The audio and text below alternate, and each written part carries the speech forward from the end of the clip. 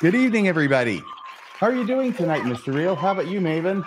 I'm doing so good. Doing well. Maven, how are you? Hopefully there's no echo. No echo. The chat will tell us. I Sure. say, let him go. I always thought it was, I grew up watching Lassie and Flipper, and it was really the same show, just different animal species, Oh, yeah, and Gentle Ben. Don't forget Gentle Ben. I don't remember Gentle Ben. Gentle Ben and Flipper were both Ivan Torres productions, along with Doctari. I don't know what Doctari is. It's Swahili Whatever for you doctor.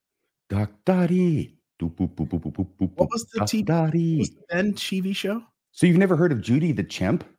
No. So there's not only Lassie the collie and Flipper the dolphin. Yeah, but Lassie's not Ivan Torres. But Judy the Chimp. Well, Judy the Chimp is on Doctari. Does she save the day like Lassie and Flipper? No, she saves the day like Moroni's monkey in a box. So she doesn't. That's why I picture actually coming out of the box and saving Moroni is Judy the Chimp from Doctari. Yeah. Yes. So, all right, I'm going to move on. Clarence the Cross-Eyed Lion. None of this is ringing a bell. No, I grew up in the 80s, and this sounds like maybe something before that. Like the 60s. Yeah. Yeah. Okay. I grew up with like Knight Rider and Greatest American Hero. You were deprived. We understand. I'm walking on air, flying as high as can be. Yeah. Anyway, so there's that. William Katz. William Katz. You nailed it, my friend. He's also in Carrie, as you remember. I don't, but your Carrie was the Sissy car. Spacek and John Travolta. Piper Laurie. Crazy. The car. This is all off the cuff, by the way. Yeah, I'm completely out of the loop. We've lost whatever meager audience that may have been here at the beginning of the show. It's still growing, although maybe slowly. All right. So, folks, we are here tonight with our 3rd anniversary special. We're going to review the last 12 months. We're going to talk about some other things that have been going on for the year. I think we'll have at some point show some numbers in terms of how well the show has done in terms of its YouTube channel. And we want to encourage a lot of participation from you, the viewer. And so as the show, did I do something wrong, RFM? No, it's just these thoughts that come to my mind. And I'm not interrupting you as you go. You talk about the numbers, the numbers that you're going to be going over. That's the Mormon Stories segment of the show. Yeah, no. I promise I won't spend very long on it. So that'll be part 1 and 2 of Mormon Stories. Hope John DeLynne's not watching. I don't think he does. Okay, so sometimes he does. He'll show up in the comments. Good. He shows up in the comments sometimes. He's in there right now. We'll see. So viewers, we really would love your participation tonight. Maven, I'm okay if we have the call-in studio sort of open throughout the show. So maybe we should have left that, but I'll let you do that. Okay. You're welcome to call into the show. Once Maven signals that she has the call-in studio open, we'll put the banner on the bottom. We'll try to keep kind of 3 calls in the bank at all times. And the vessel with the pestle. Yes. The banner on the bottom. Yes. So also if you'll put comments there in the live comment section of the YouTube video, and because we're all 3 participating heavily tonight, so we may not see your comments, but if you want to ask us questions about the show in terms of the last year, 2, 3 years, if you want to ask us about anything going forward, if you want to ask anything about any of the 3 of us that you'd want us to address, we really want to leave this kind of as a show for lots of listener, follower participation, viewer participation. Did I hit all the high notes there? Anything you guys can think of? I think so. Basically, this show is about you tonight, because it was 3 years ago on a night just like tonight, Mr. Real, that we did the first episode of Mormonism Live. Yeah, episode number 1. And we look a little different than then. I think folks are going to see that here pretty quickly when we do the first section here. And right, and this is just a year ago. We didn't go back to prior years. This is just for this past year. We had to limit it to that. Otherwise, we'd be here until midnight tomorrow. And we have covered year 1 and 2 in the past when we've done our sort of anniversary special in those. So without further ado, if we're ready, we'll jump to the segment, Maven, if you want to put it on with the intros, and we'll come back to the slide. Oh, yeah. So do I get to talk about this? Please do. Okay, so I thought it would be fun to go back and look at some of the clips of the intros that Bill and I have done over the year. Maven also shows up in at least one. And I went back and just took a bunch of the intros.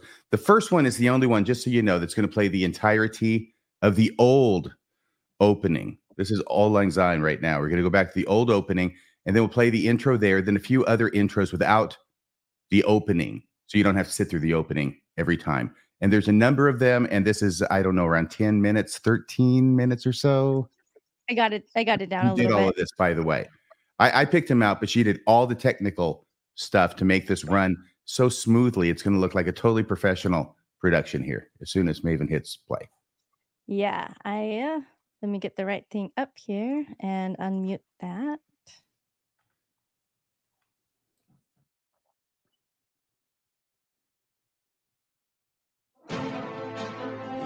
Ladies and gentlemen, boys and girls, children of all ages, we proudly bring to you Mormonism Live!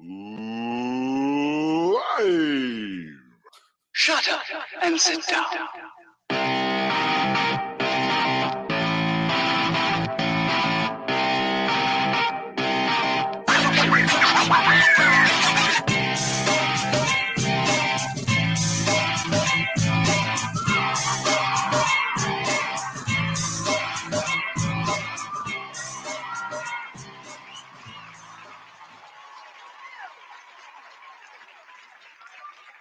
Wait a minute. Hello and good evening, everyone. Wait a minute. I've seen that studio before. Where are you, RFM? Well, I've rearranged my studio in order to completely mimic John Delynn's studio because I'm so impressed. That'll really show him off. With his background and, you know, the bookshelf and the little orange lava light that's going on, and even the little gremlin that's sneaking up behind me right now. No, I have, through the graciousness of John Delynn.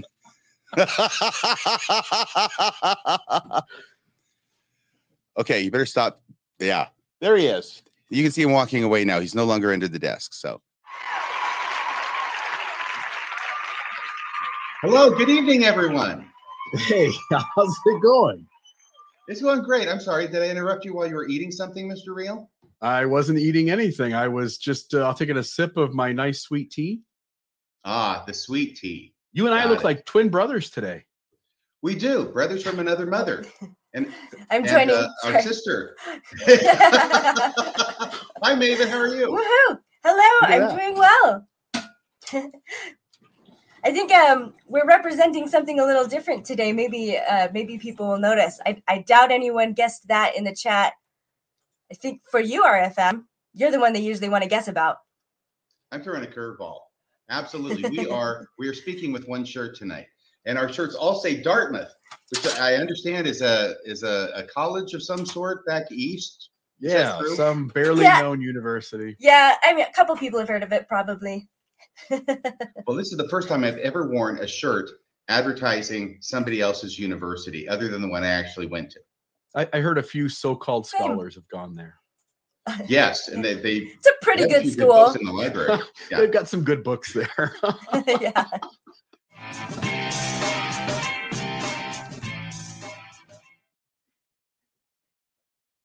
Where's the applause? Where's the applause? Is there no applause tonight? Is there no help for the widow's son? It was playing on my end. I don't know why it wasn't playing for you guys.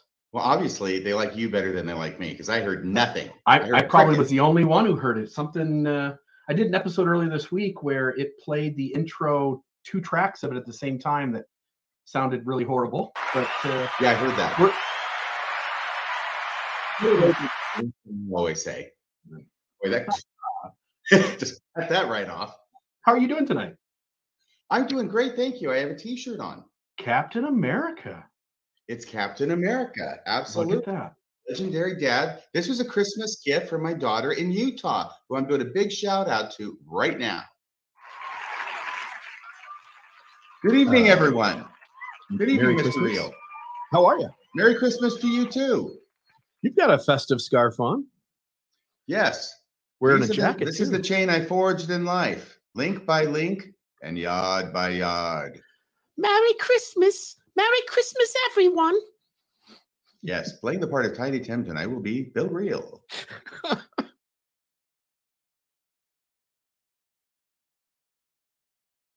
Oh man, it's just getting good too.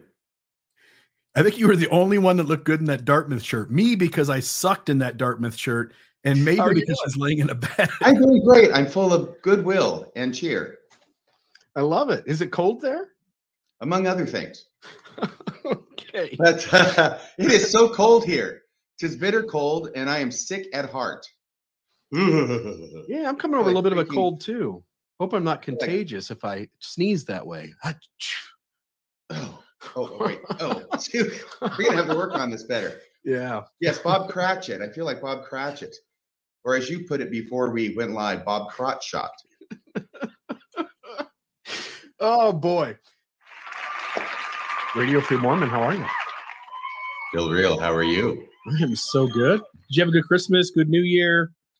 I had a wonderful Christmas and a wonderful New Year, and I'm so excited to be here on the first Mormonism Live episode in 2023. Look at that. Woo! Let's play it again. Yes. And no pun intended, but we're gonna start it off with a bang.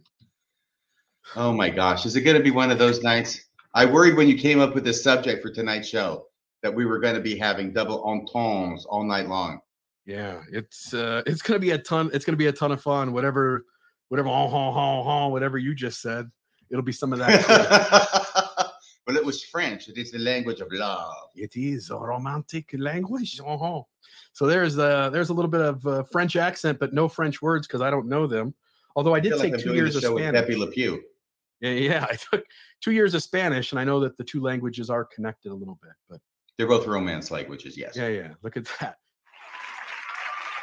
Thank you, ladies and gentlemen. Good evening. How are you doing, Mr. Reel?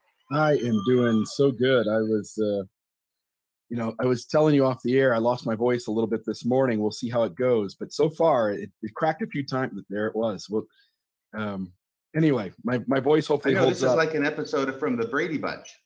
Is it? Yes. When it's time to change, you've got to rearrange. We'll call you Peter tonight. Okay. Maybe I'm just experiencing some development here on this side. I think you are. And the title of tonight's show is Bill Reel Hits Puberty. I'm just waiting for the other one to drop. I'm going to guess you mean chew. All right. So we can jump into it. If you have any thoughts before we start the show, anything else going on, folks, I seldom have thoughts, but it doesn't stop me from talking. Yeah. So anyway, this is so exciting tonight. Can I just say how excited I am about tonight's show? Please, by all means. Okay, I think I just did. But just when I think that there's nothing left to learn about Mormonism, you find this incredibly colorful character, which somehow I managed to go to church for 40 years and study like crazy, not necessarily a lazy learner. And yet I'd never heard of this fellow before, but he's an important character in early Mormonism, isn't he? You're muted. You're supposed to unmute me. Dang it. I tried. You muted yourself, so I can't unmute you when you do it. I can only unmute you when I do it. This is becoming such a running gag now. I think you're muting me on purpose. I've never done that, but I have thought about it. Okay. Well, I'm glad I'm not going to put the thought in your ear. Good evening, everybody. How are you doing? Once again, I couldn't hear you over the loud applause of the thousands and thousands of fans, but there's only 100 in here. It wasn't a start.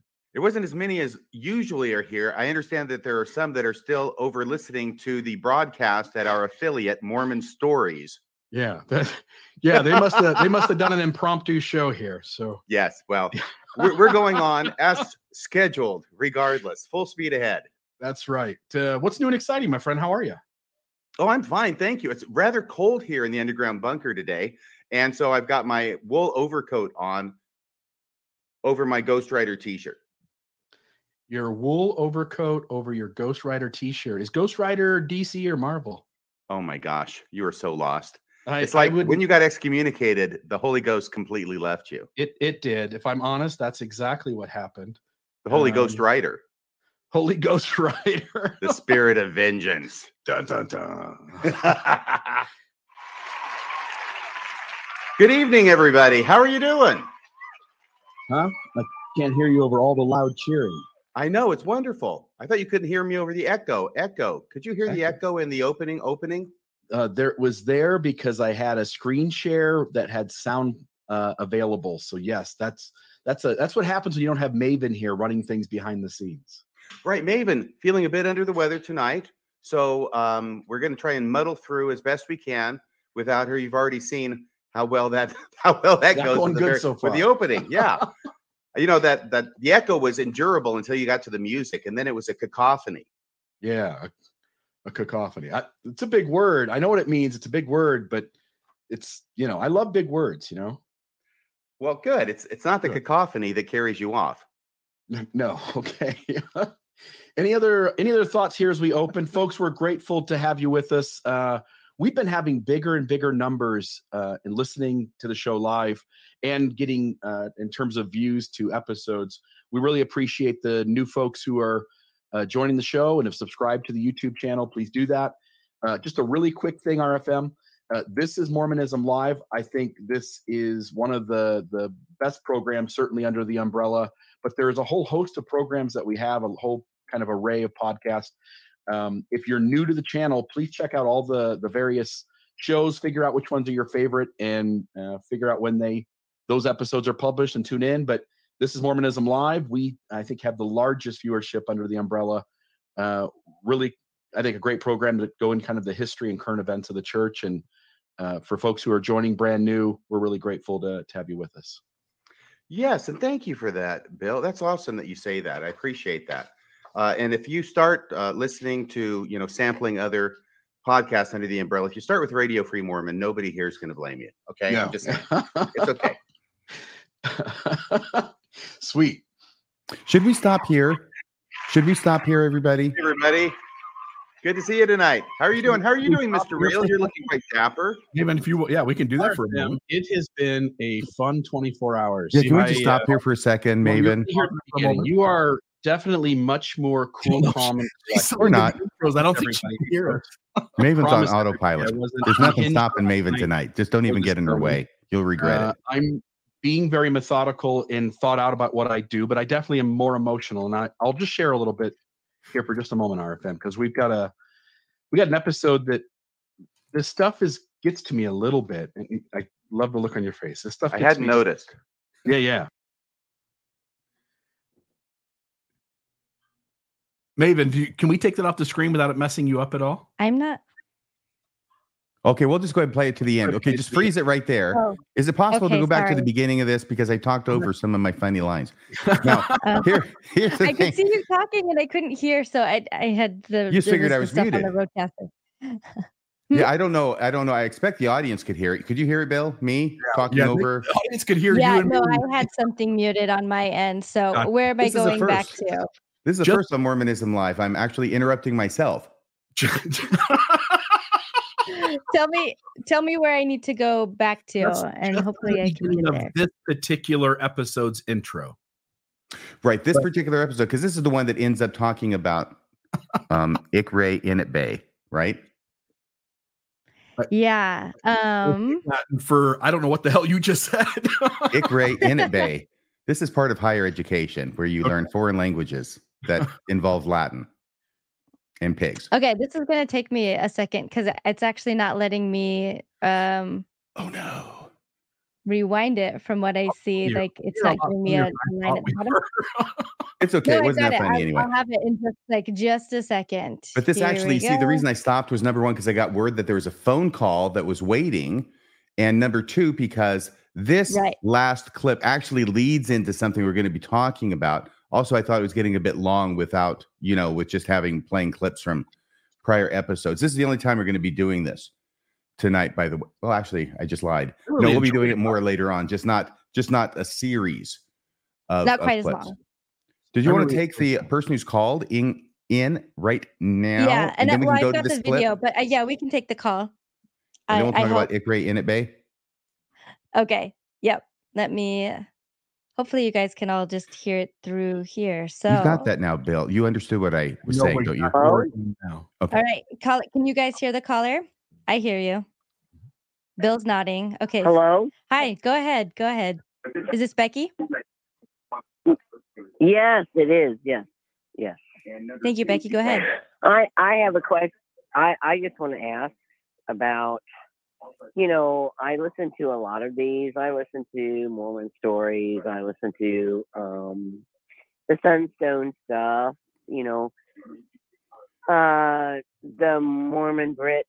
I love Becky, that. All of Becky, that. Becky, we try not to mention competing podcasts but on I the show. find that Hey, also, Becky, is there any And I chance don't- that your that's TV in the the point. background running? Yeah, is it running in the background because we can hear something like talking? Dude, I'm mentioning it because I'm hoping that you guys are actually committed to something and that it doesn't matter how much money you make. I mean, you What could does do matter, any Becky? job, right? If not money, what? Because there's so much with all of you about send us money, send us money, send us money. Hey, Becky. Would you Becky, still just do donate it, and hang up now, please. Hey, Becky. even if you didn't get money? Hey, Becky. Hey, Becky. Don't start being don't be Hey, Becky. don't be condescending. Becky, are you willing to listen for just a moment, or I'm asking? Becky might not have been able to hear. I'm doing totally, stuff on the absolutely. roadcaster, so Becky might not have heard the first couple times you said her name, Bill. Yeah. So Becky, if we But mind she if I does now. mind if I chat for just a moment? So Becky, Go ahead, my friend. I My started friend. doing podcasting in 2012, and I worked not only my 40-hour full-time job, but I worked another 40 hours a week at least doing Mormon Discussion podcast, making nothing for years. And now it's to the point where we've always been transparent and told people up front that you donating to the podcast helps us, the content creators, be able to take some financial income to be able to produce great content. Radio Free Mormon came on to the program, the umbrella, when RFM, 5 years ago, 6 years ago, 7 years ago. And 7 years ago, RFM also podcasted for free for several years. We did it as a labor of love because our goal was always to help Mormonism to be honest about its history and about how it hurts others on the margins. But we've gotten big enough, and we've always said the goal was to allow these content creators who were putting out quality content to create a successful program and to be able to be paid for it so that they could put more and more time and energy in. So rather than RFM producing an episode once a week or once every other week, he's putting out 3 episodes a week, and I'm putting out 3 episodes a week. I did 3 only because originally it was 1 every 3 weeks. Yeah. And so we're putting out more content than we ever have because we're able to do this full time. And I think RFM is one of the best in the business, and he's worth every penny that he gets. And it's perfectly normal in a nonprofit to pay people to work. And we're working, and we both have put in hundreds, if not thousands of hours of unpaid work to create this content as a labor of love. And so here we are celebrating our 3rd anniversary, and you're calling the show to say, like, it's all about money. It wasn't about money. It isn't about money, but the money does allow us to do what we do really damn well. And this goes for all content Okay, creation so on do I get YouTube. to say something? It's normal, Becky. So can I say something? Actually, I'm going to let Maven say something. Go ahead, Maven. I've heard. I understand. I've been Hold on, listening to Becky. you guys for. Becky, I'm gonna put you on mute for a second. I was just adding in here just because there's overlap, and so I'm hoping to make it a little easier here.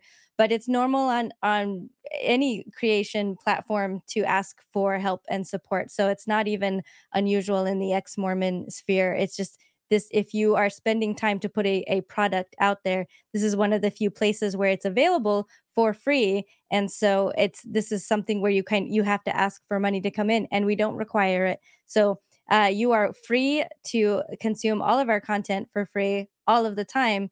And if you have the ability to contribute and if you appreciate it and you want to support it, you're welcome to do that. I'm going to unmute you now and you can go ahead and respond. Thank you. And I do support it from time to Thank time. you. I do.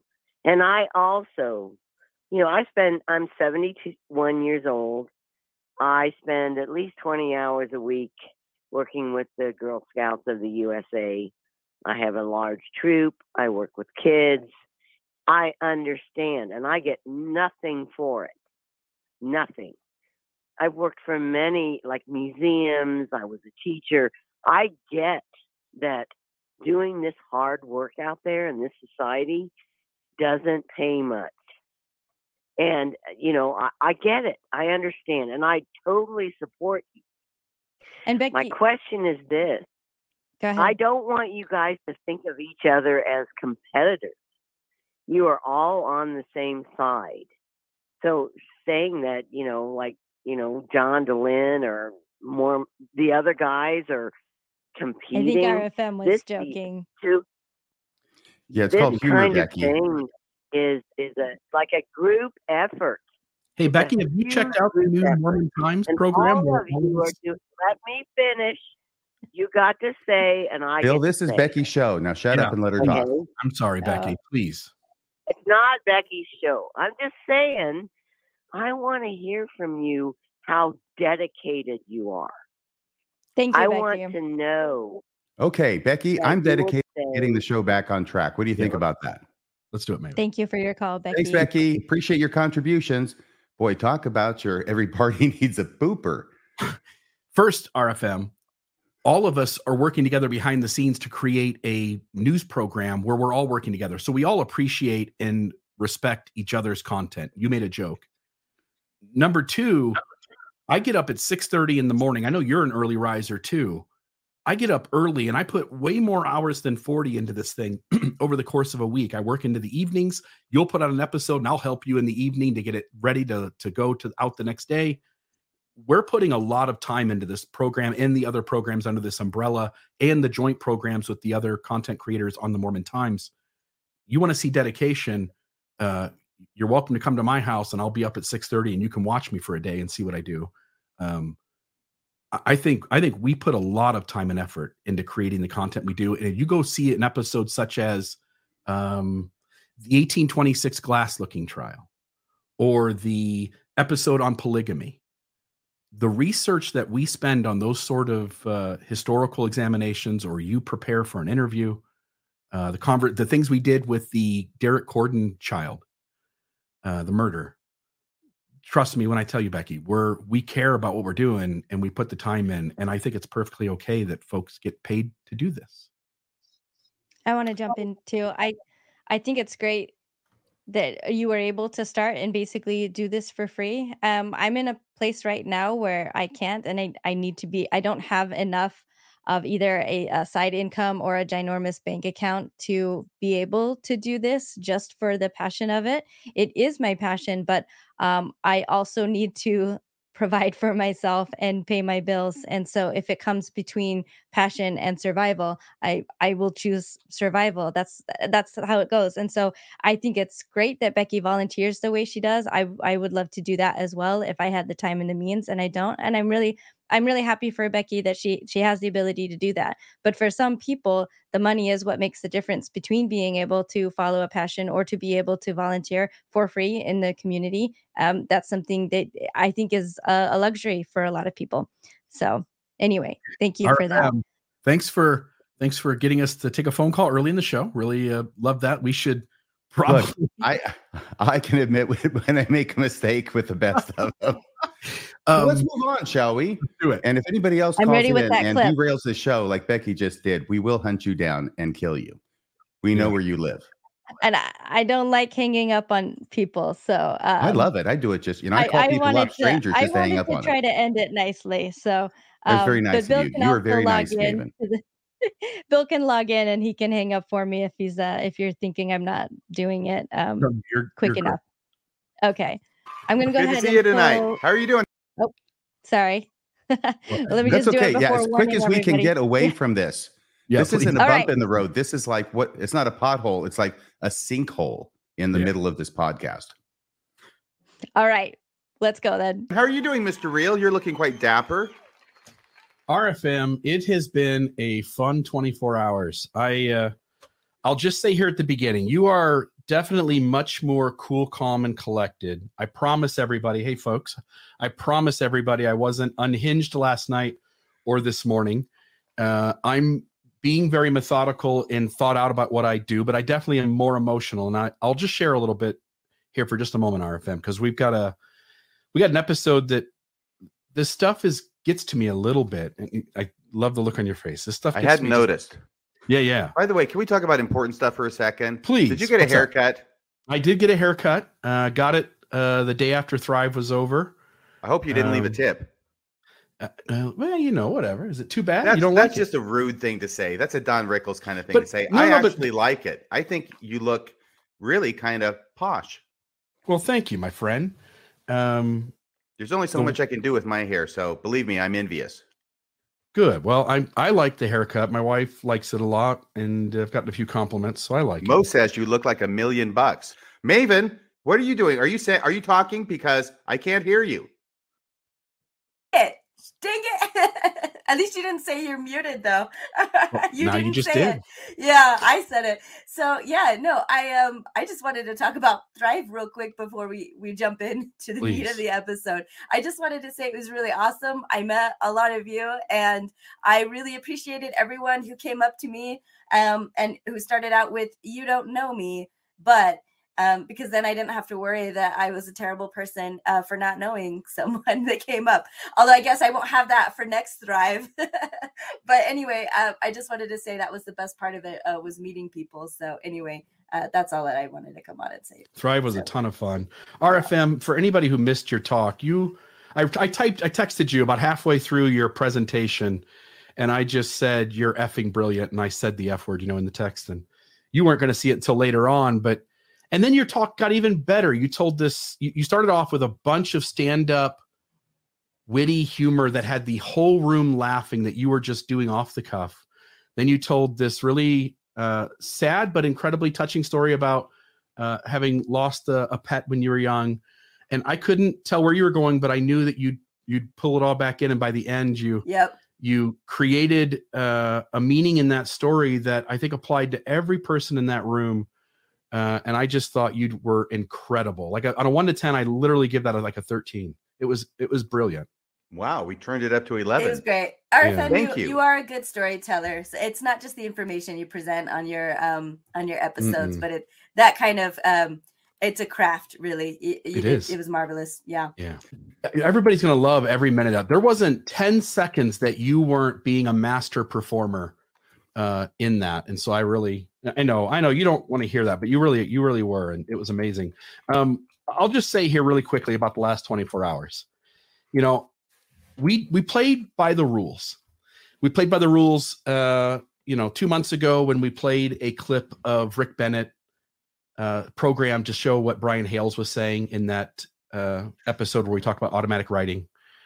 And behind the scenes, Rick was an ass to me in his conversation. Again, people can say whatever they want, but he was deeply rude and trying to talk down to me, and then took our episode down for a bit, and then doesn't go through with his end of wanting to actually fight it because I think he knows that we were playing by the rules.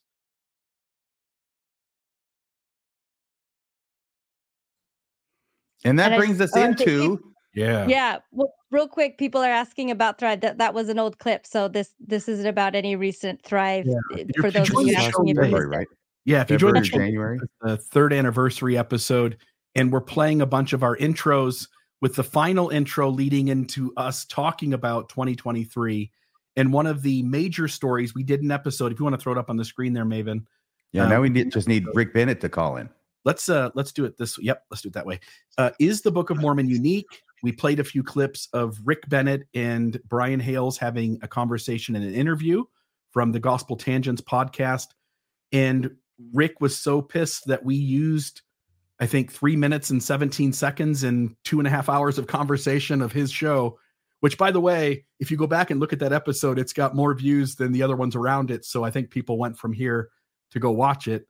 But Rick ended up filing a copyright claim with YouTube, got our show taken down in 2023. We had to kind of sit on it for a couple of weeks, but as we expected, he lost that battle with YouTube, ended up not going through with any sort of legal action because I think he would have, excuse my French, lost his ass doing that. And our episode went back up. And then I don't have the graph here, but the episode very quickly went right back up on an incline. And we ended up, I think, with 14,000 views for the episode, something like that. But it was, I think, a really great episode that you prepared. And again, we're going to go through a bunch of stuff tonight. I thought this episode was amazing because what you did, RFM, is you showed that Joseph Smith, the apologists always point to how smart, how dumb Joseph Smith is, and that he couldn't have done it without God's help. And what Brian Hales does for us in that conversation, and you pointed out very clearly as you describe automatic writing, is that Brian Hales self-admits that there are lots of automatic writers that were really successful, and hence Joseph Smith could be just one more automatic writer who produced the Book of Mormon, and it doesn't need to be some Heavenly Father, God-involved process. Yes, I thought that was sorry, Maven, go ahead. Sorry, we've got a call in the queue. It's Rick Bennett, I know related, it. So I think I'll take it actually real quick because they're actually asking about episodes with drama. So let me go ahead and see if I can get them added in. I think the name was Cameron. Cameron, are you there? Did you you want to go ahead and ask the question?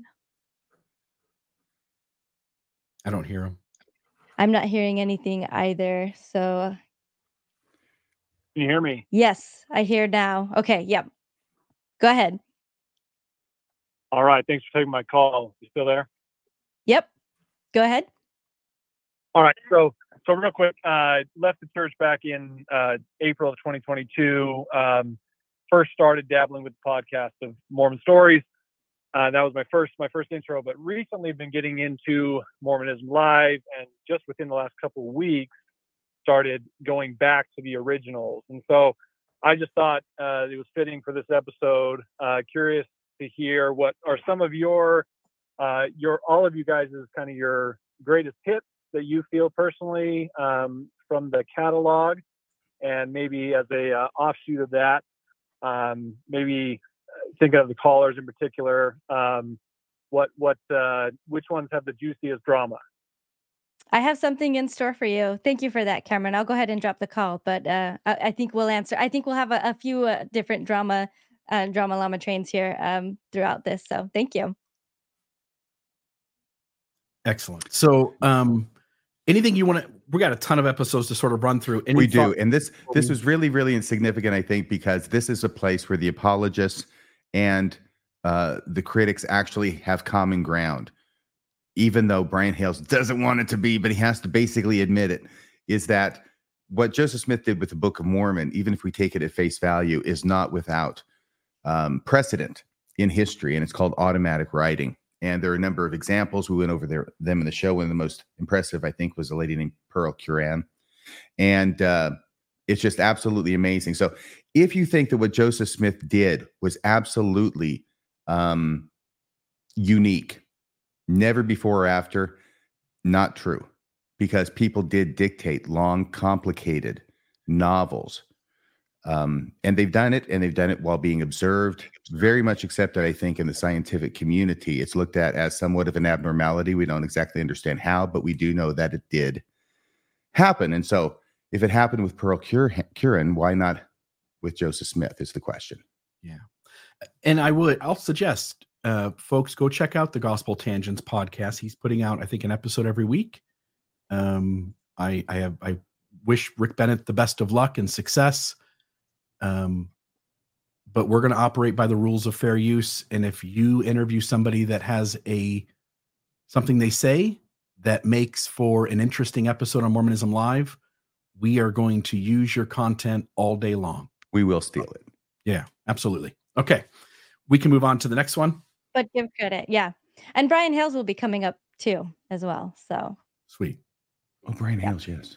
Let's go ahead and put the slideshow back up. We'll go to, I guess, the next Desnat. Do you remember? So We brought on a former DesNat person. I think you arranged this, RFM. One of the founding members, yes. I loaned him one of my Bowie knives so he could pose like that with them crossed.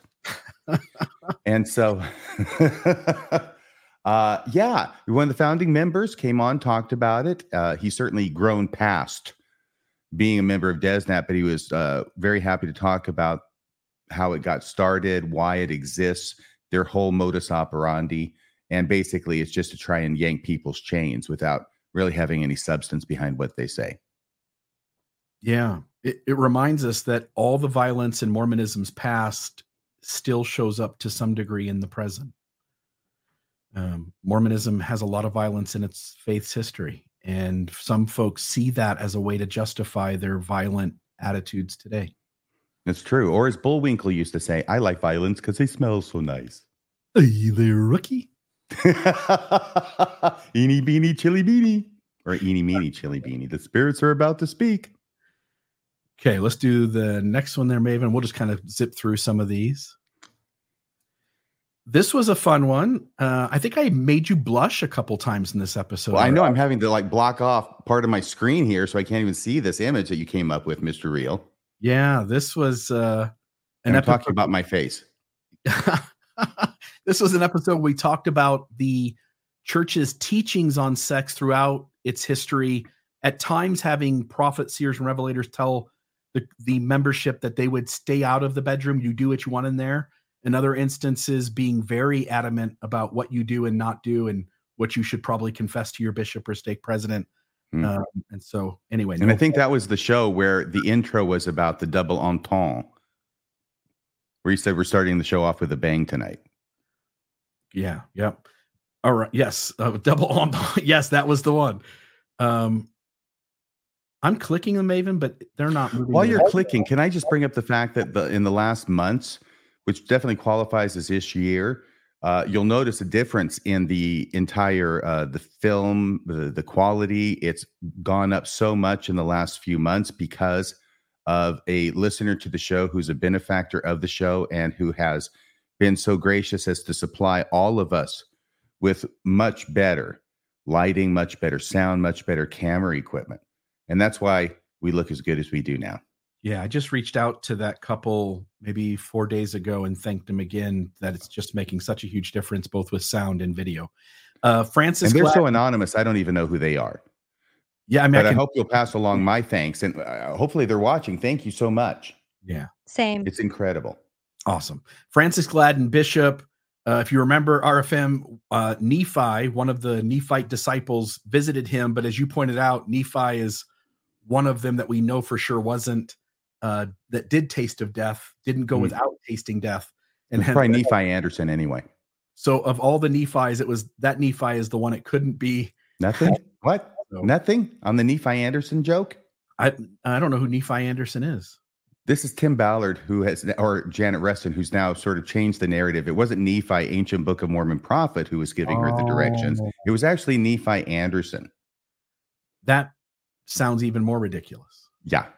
Okay. It wasn't a guy in a Book of Mormon who's been dead for 2,600 years. Instead, it's a relative of Tim Ballard who's been dead for 100 years. Yeah. Like he can't really have been dead for that long because he doesn't exist. Because the first part is crazy, but the second idea makes total sense. And he didn't find the kid either.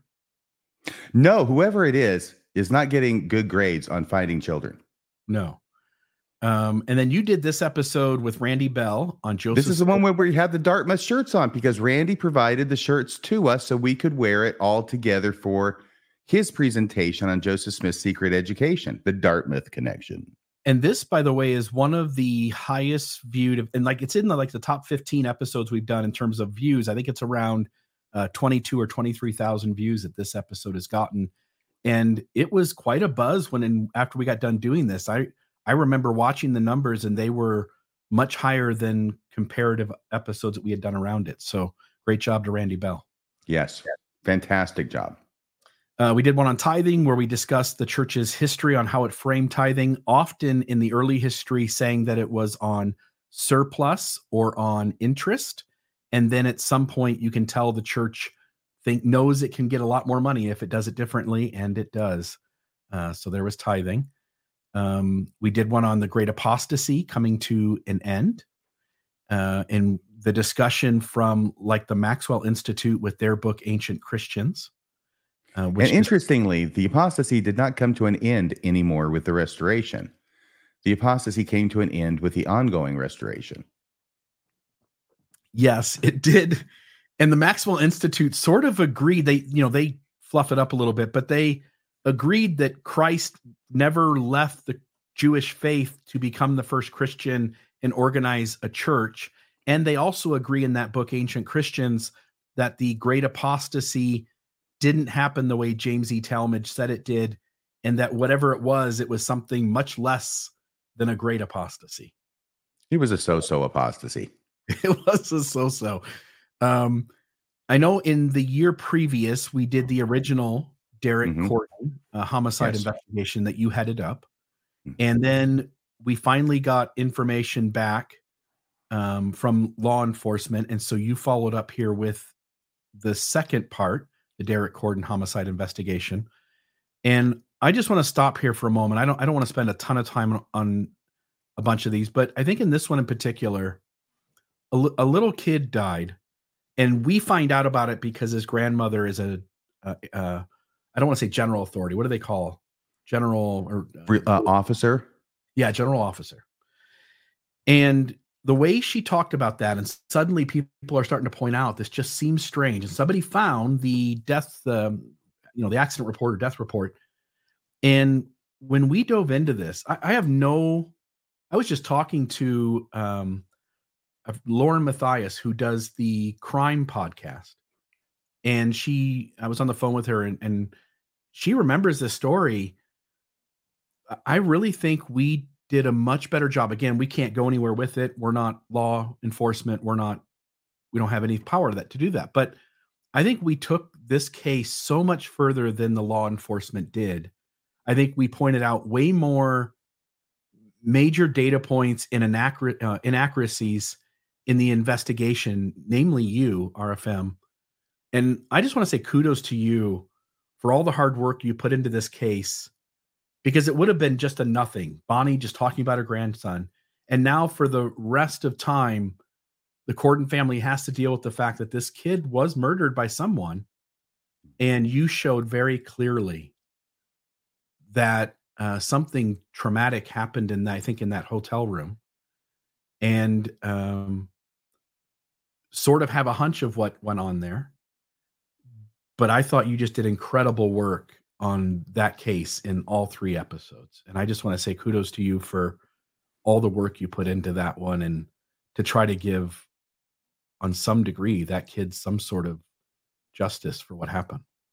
I still hope there can be a resolution. That was something that we had, I guess, had been talked about, was that it's like between the two parents, maybe nothing could happen because maybe one or the other couldn't be pinned down on exactly who did it. But maybe someday in the future, someone who knows will come forward and say something. So I'm still hopeful that it's not completely a dead end. It might be months, years, or decades later. I hope that there is an answer. I think there can be. At the very least, that family has to sit with the fact that there's a lot of people who know something went on there and they have a hunch of what it was. And you don't get to just dismiss it and pretend like everything is hunky-dory. And then use it as fodder for various faith-promoting stories in general conference and elsewhere. Yeah, and I don't think she's used that story since, if I'm not mistaken. And then you followed it up with the epilogue once we got some final video evidence. Again, I think we both. Yeah, I think at least 3 episodes. The first one we did was on I think it was the CPS or whatever they call it in Florida report that was available on the internet, and someone had looked that up and it was posted, and we found that inside of it, it also had it had the agency, which was the sheriff's office, Orange County, Florida sheriff's office. It also had a case number for the investigation. It was a simple matter to find the address and send them a request for production of anything in the file. They send me hard documents that are in the file. And then we look through that, and it's very obvious from reading the documents. It's one of those situations where the documents you get refer to things that you did not get. And a lot of that was video or audio. interviews. So I had requested it again, and I don't know if I didn't hear anything, so I had to send a letter to the sheriff, or at least a CC to the sheriff, and make it really clear that to the person who's in charge of the documents, the records custodian, that the sheriff is in on this too. So do your job, please. And then they turned it right around, and we got some video of interviews, and we got recording. We got to hear Bonnie Corden's interview. I believe it wasn't video recorded like her son and daughter, the parents of Derek Corden. But yeah, so I believe that was the epilogue, but that's why it took several episodes in order to cover it fully. Yeah, and I will just note, when this was all going on, I reached out to the law enforcement, emailed their department, and simply notified them that we had done our own independent research / investigation of the story, that they could take us seriously or not, but that I think we had done a really good job of pointing out things that they had missed. And I shared all 3 episodes with them at the completion of this. I don't anticipate they'll do anything with it, but I just want the audience to know that I gave them the opportunity to. Very good. Anyway. I don't know that I knew that, or if I did, I forgot it, because this was a year ago. The epilogue basically came out. Yeah. And I think that's a very important thing that we have done here on Mormonism Live in the past year, and I'm glad you're highlighting it. Yeah. We covered the first vision. We talked about how other folks in Joseph Smith's day also had visionary experiences that were extremely similar to Joseph Smith's first vision. Changes to the temple, which was, excuse me, this was sort of a 2-part episode. And I'm sort of mad at myself for making it a joint episode with you. I did the very first part where we talked about some changes to the temple in terms of they had changed the endowment, removed a little bit more of the sexism. We addressed some of that stuff. And then the majority of the episode was spent with you diving into the Ensign Peak advisors and the things that were going on there. The episode I thought was incredible. I just wish it had entirely focused on the Ensign Peak.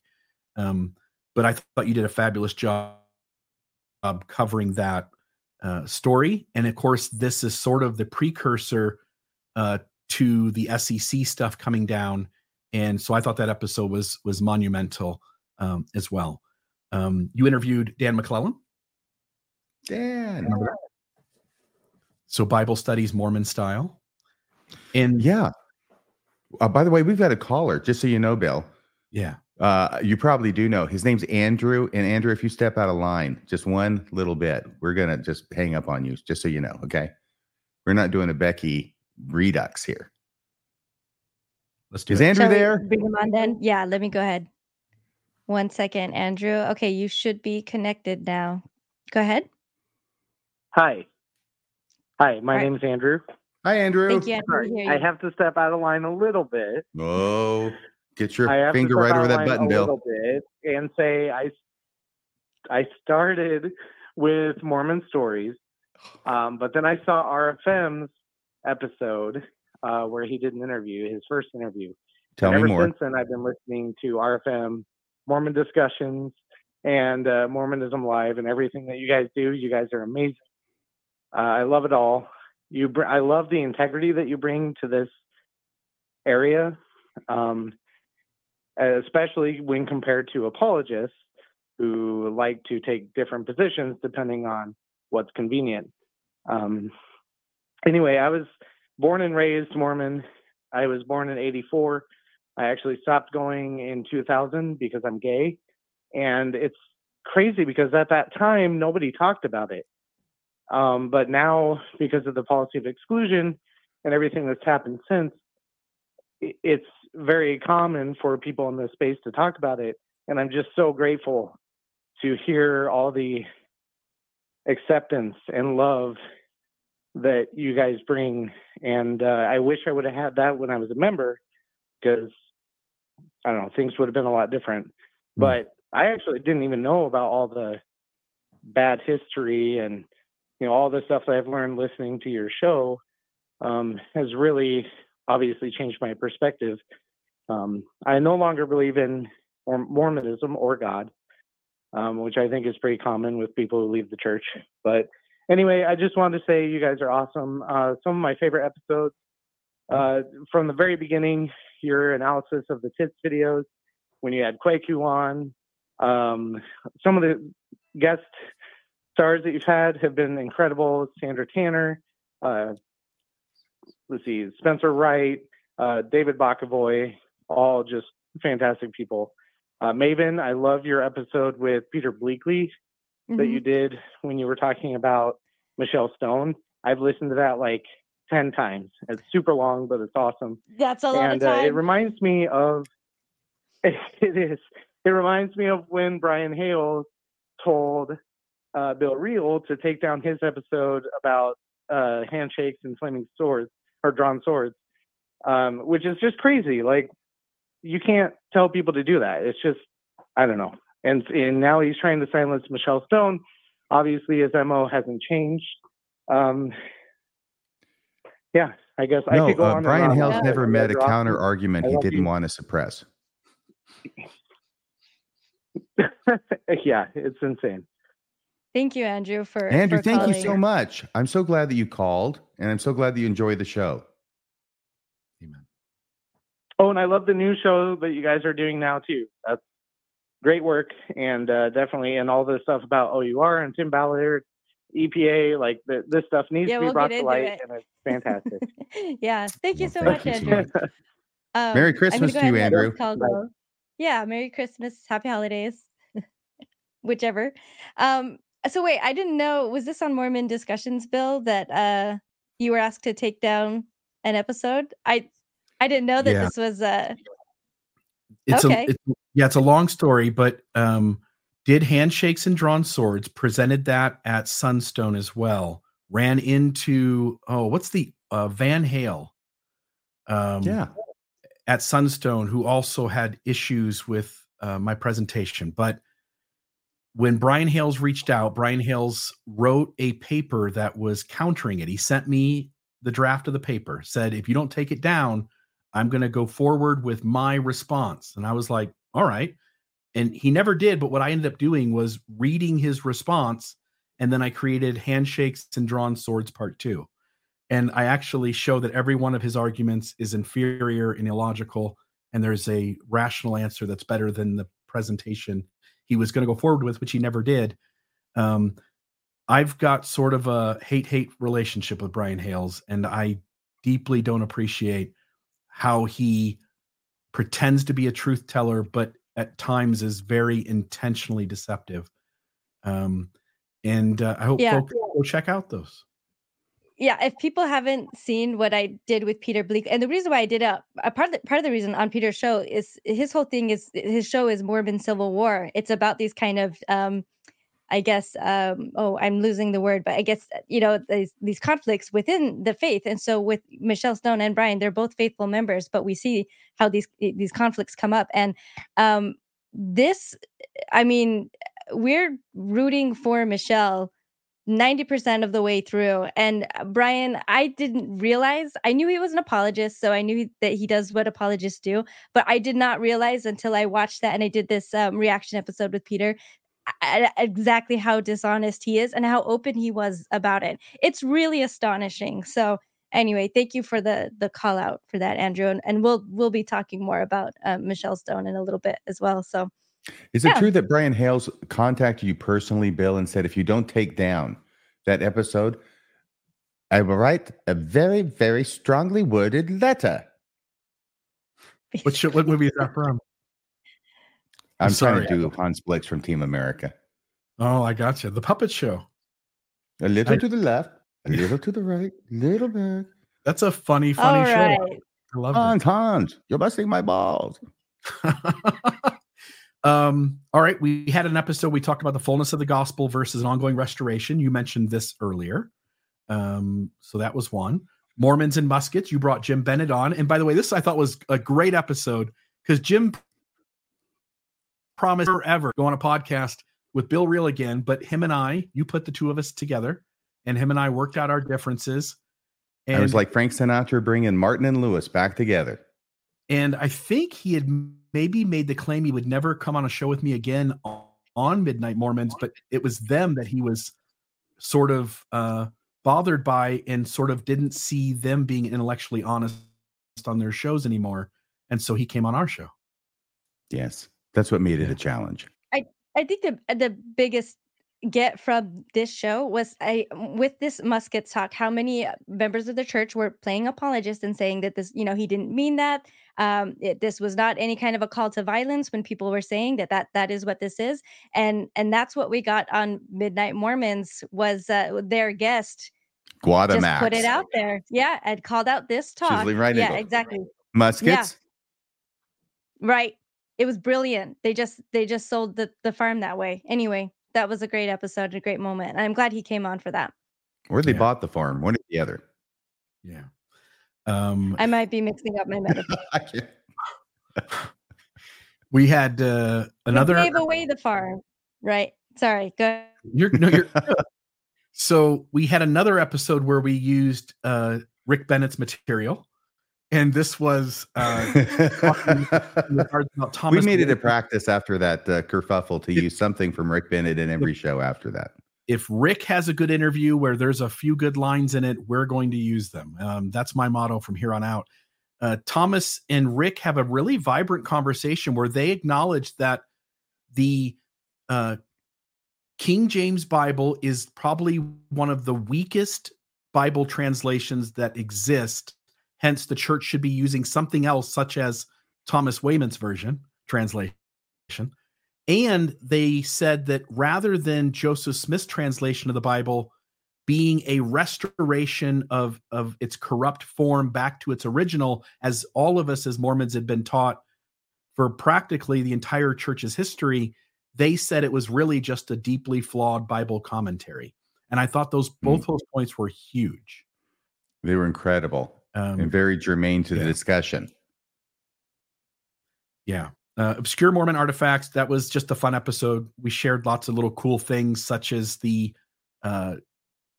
divining rod of Oliver Cowdery being made into a Brigham Young cane, for instance. The glasses that Hiram Smith wore. RFM, tell us about this one. This was the 2-star review.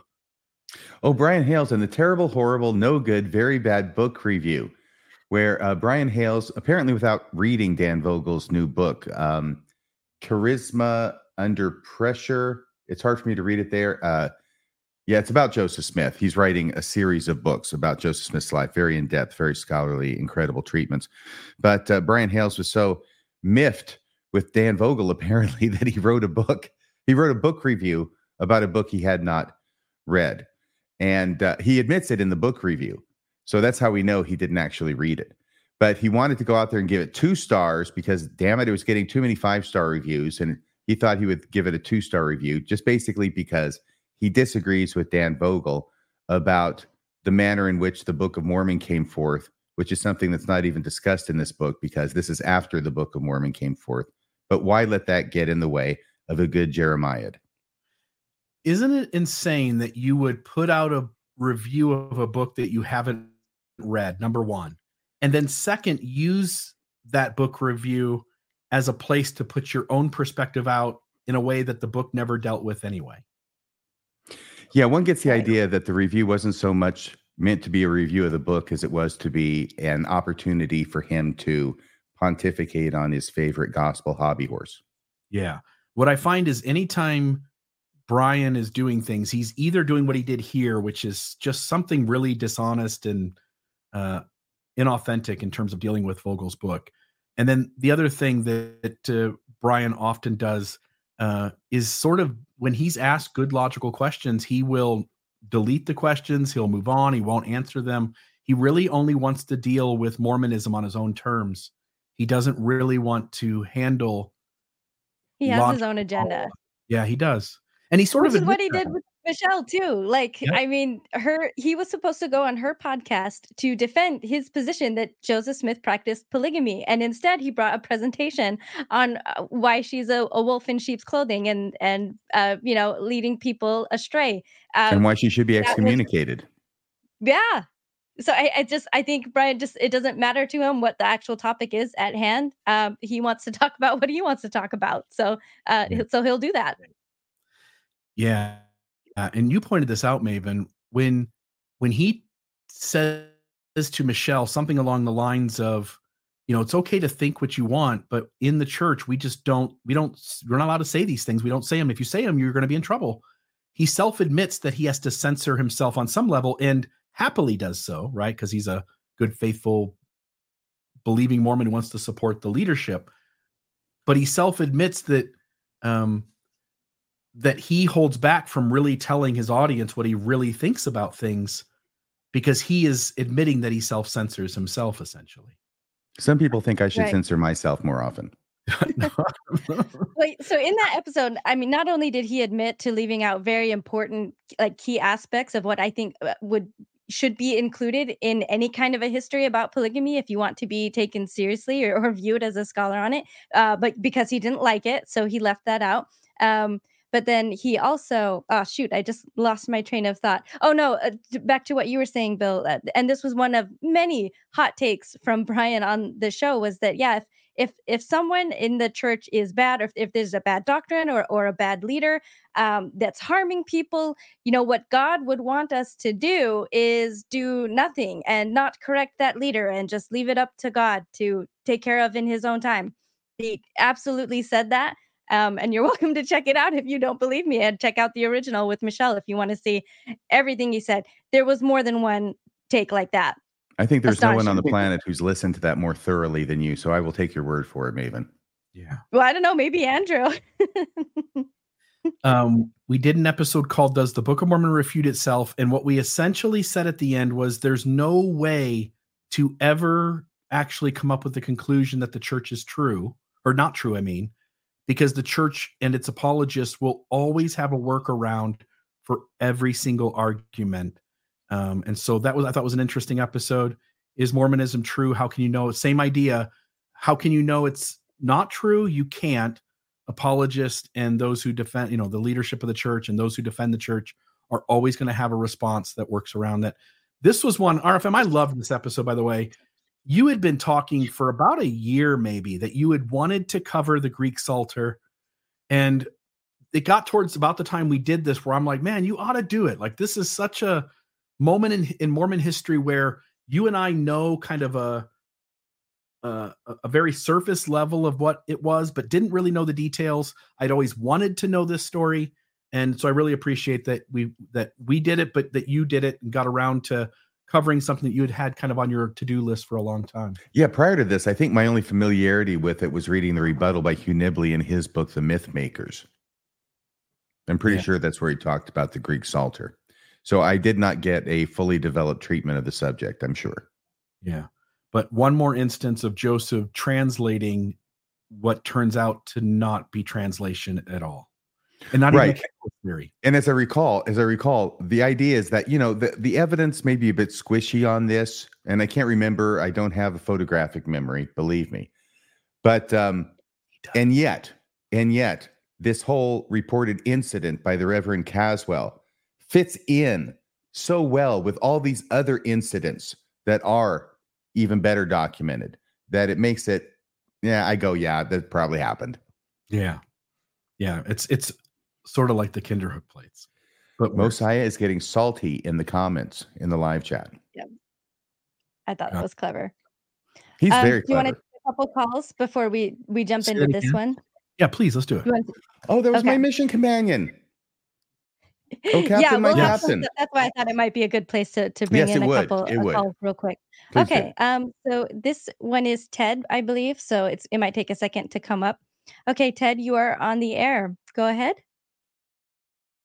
Oh, I thought you were going to take somebody else before me so I'm caught off a little off guard, but yeah, a little nervous. I called in a couple of weeks ago when you guys did that, is Mormonism true or false? And I said absolutely false. And I was watching a show the other day about,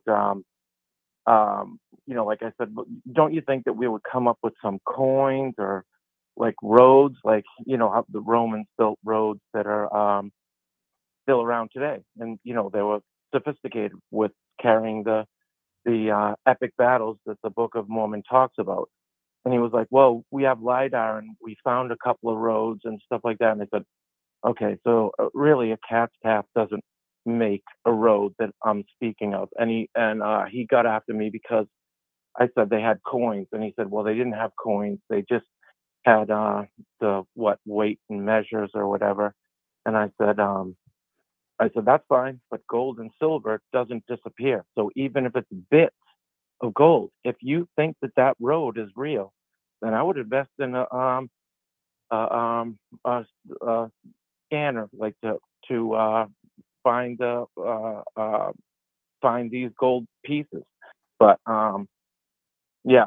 But anyway, I just wanted to really thank you guys, and I lost my marriage pretty much because of Mormonism, and you guys have been a rock there. And I had one story that this will end with one of my favorite Maven quotes, but there was I just find it funny how they'll make up stories like polygamy, like why did Joseph Smith do polygamy, and it was because of this, because of that. And there was a Star Trek episode where they landed on this primitive planet, and these primitive people started, like, they saw them without the people from the ship knowing, and they started to mimic what they did, and it had nothing to do with what they were. And sometimes I feel like that's what the Mormons do, is these mental gymnastics to make this story true. And I said, as far as polygamy goes, Joseph Smith was a pig. The end. And Maven made a comment, and she said, made a comment about power. You know, Joseph Smith, he wanted power also. And I just, that took me back. And after thinking about it and researching it, yeah, I think he was a pig and wanted power. But anyways, guys, that's all I had to contribute. But I just want to say thank you for calling in. I remember that Star Trek episode. The best part was when the people started mimicking what they saw Captain Kirk doing with Hume and Rand. I'm glad you. you're laughing. Yes, that went over my head. Yeah, and I feel. I mean, we know Joseph wanted power. I almost wonder if I'd gotten it if it wasn't really a Maven quote, but something I probably got from Lindsay Hansen Park about Joseph wanting power. So I probably did say it, but she would be where I got it from, I think. So yeah, thank you, Ted. Thanks, Ted. Anyways, you're like a little burst of sunshine, Maven, whenever you come up. But now after that comment, and it's always nice to see you pop up and give your comment. But, thank you. Anyways, RFM, I'll finish up with saying I like your shirt, but give a little bit more respect to DC. That's all I'll have to say. I will, as soon as they produce a movie that's worth going to. And I don't think Aquaman's going to fit the bill. No, just saying. sir. I think I didn't know that you were a comic book. Thanks, Dad. RFM, I didn't know that you were a comic book reader, but it's the book. You got to go to the book, not the movie. But anyways, I love you guys' show, and you guys have certainly helped me and countless more people through all this. But yeah. Thank you, Ted. Yeah. Thank you very much. And we have another caller. Right, I'll pull up real quick. So this one doesn't have a name. So yeah, caller, make it real quick, and then we'll get on to the next bit of drama, I guess. Has it a name? All right. Okay, you should be connected now. And it's the only other caller in the queue. Are you there? Can you hear us? Is it me? Yep, it is you. Cool. This is Dan Vogel. Oh, hi, Dan. Holy Toledo. Dan Vogel calling from Ohio. Caller, a viewer, and a guest. Yeah. Well, did you bring like 100 slides? I just wanted to thank you guys.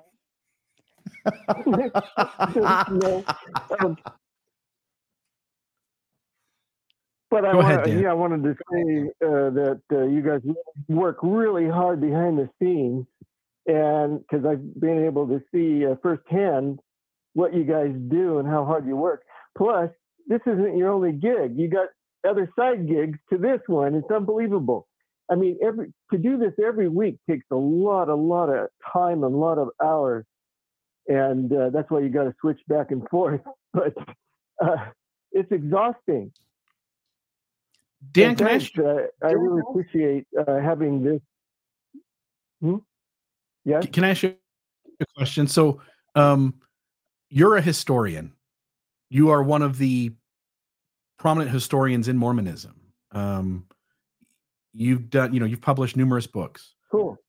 I've heard you say things behind the scenes. I want to give you a second. It certainly is to sort of brag about maybe RFM or how we do history here, but maybe speak for a second as a historian who chooses almost on a weekly basis to tune into our show.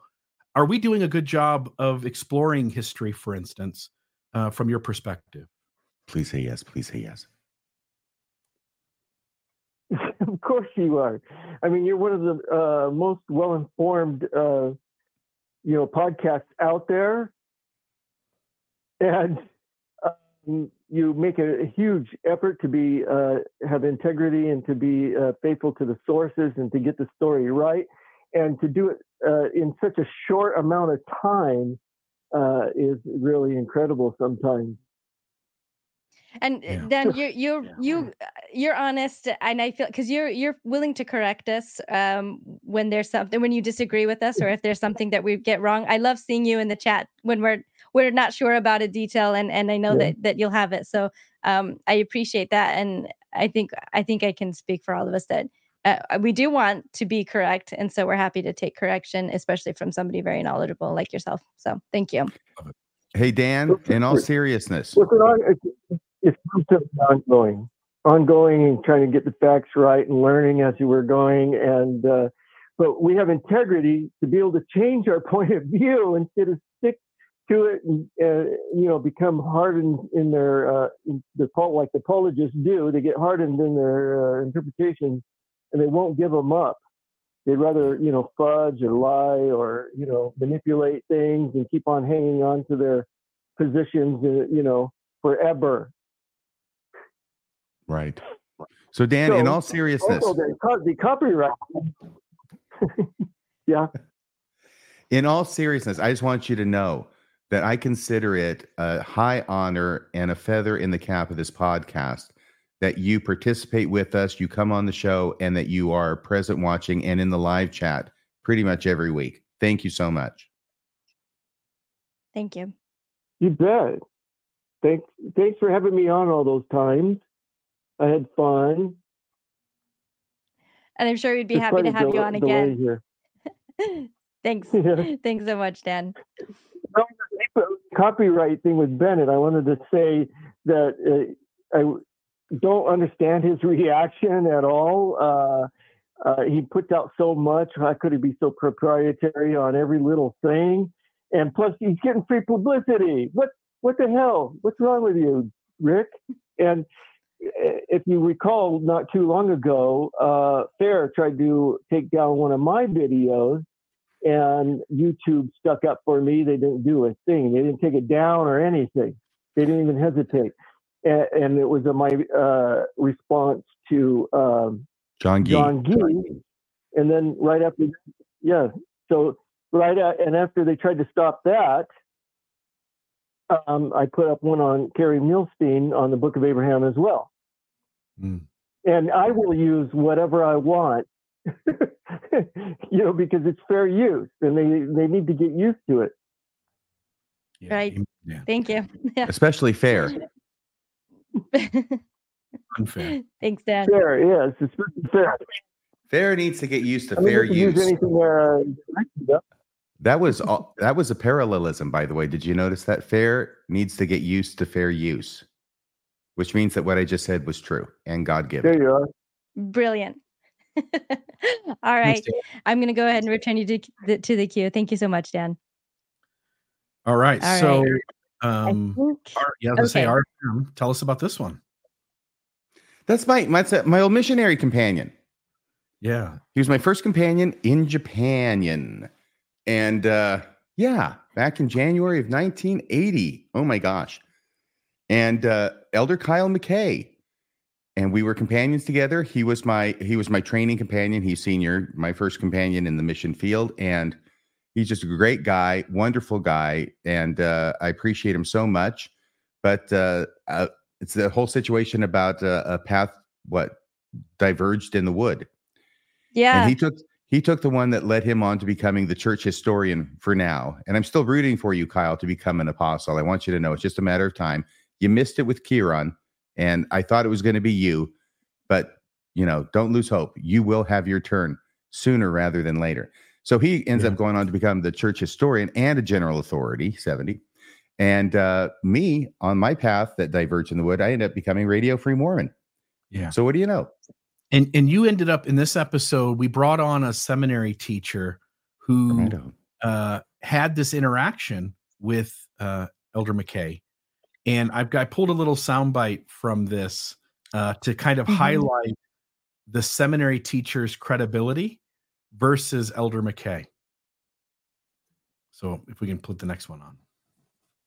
Yeah. So if Joe had been inaccurate about the history as he was sharing it a couple nights earlier, would it make any sense for Kyle McKay to call on Joe to correct a historical question? No, he was. So it only makes sense. Yep. It only makes sense if Kyle McKay understood Joe to be telling the absolute complete truth and to be accurate in his telling of the history of the church. And not only that he knew more things at a deeper depth than Kyle himself understood. True. Good point. I happen to have been aware, or I think I'm aware, because I'm going from memory, that this place in Texas that Lyman White ended up with was New Braunfels. And that's where the plaque is. I've seen the plaque. And the Mormons came in there and they were having a heck of a time. It was actually Fredericksburg. Something killing people. It was just actually Fredericksburg. I goofed up my little tiny Texas towns within a stone's throw of Austin. It's such an interesting. You have this CES guy, Joe, who figures out that the church hasn't been honest on a million occasions. He presents all the evidence to Kyle McKay after Kyle McKay said that there's compelling reasons to doubt, and then calls on Joe during a meeting in the following days when somebody in the audience had a gospel question, and he says, "I don't know that, but Joe might know the answer. Joe, do you know the answer?" And to me, that is so telling of the trust that Kyle McKay had in his head about Joe's superior knowledge of the church's history versus his own, and his own trustworthiness that Joe was a truth teller. Yes, and I've said it before, and I'll say it again. It also shows what a cool cat Kyle McKay is, because that's a cool thing to do. That was a good move. Yeah, amen. Love it. And it was also from this show that I found out from Joe that Kyle McKay not only knows about Radio Free Mormon, but he also knows that I am his old mission companion. Yes. Yep. That was awesome. If you're listening tonight, Kyle, I do appreciate you. I have very fond memories of you, and I want to wish you and yours a very Merry Christmas. Yeah. All right. I have a clip from this show as well, and this gets into more drama being talked about. And so it's about 5 minutes, and I left in. I mean, it's a bit cut. I chopped it up to really just have the main bits. But this is, this was from a caller. I think the name was Matt. I think that's cut out of the clip. Matt called in and kind of started a whole different train of things that happened this year. So let me go ahead and get that going. And I loved what Joe had to say in response to Matt as well. So I also left that in. In New Braunfels, and they came in there and they helped out and saved some lives. So good on them and good on Lyman White. Sorry, that was the same clip. Yeah. That was. Let me get where is it? Hold on. Well, okay, this is where I need you to riff, RFM. It's me? Okay, I don't know what this is because Maven came up with this on her own, so we'll see what it is. I've got it. All right, it just wasn't like pushing forward for me. So, okay, here we go. It's back to the slideshow. And there. What if the church history was so corrupted? Brigham rewrote everything with the help of Heber and everybody else. And there's quite a bit of evidence that there's so much of this rewritten history to fit the demonic narrative of Brigham Young. The only way you do that is by disregarding all of the women's testimonies. And it's the same kind of bullshit that's still happening today, this patriarchal bullshit where multiple women can be accusing a man of impropriety over years and decades. And yet people like you will still say, well, but the man said he didn't do it. So, ignore 10 women, ignore 5, ignore 30, just ignore the women because they're not reliable. Their voice doesn't matter. They're just doing what some other man told them to do because that's all that women can do apparently. And let's just listen to the one guy that I really want to think is a good guy and I want to listen to. And if he says, nope, I didn't do it, then, case closed. Let me unmute myself. I'm just gonna pause. I just want to say I think I ended up kind of being a prophetess here, and we'll get into this in the next, I guess, when it comes to current events and scandals, because this is basically what happened or what was happening with Tim Ballard. And the people are saying the exact same thing about his victims, that, it's political. Why are they coming out now when it's not all been now? They've been trying, but due to his connections and the amount of power he had, both religiously and politically, just like Joseph Smith did, he had a lot of power to be able to suppress and keep things down.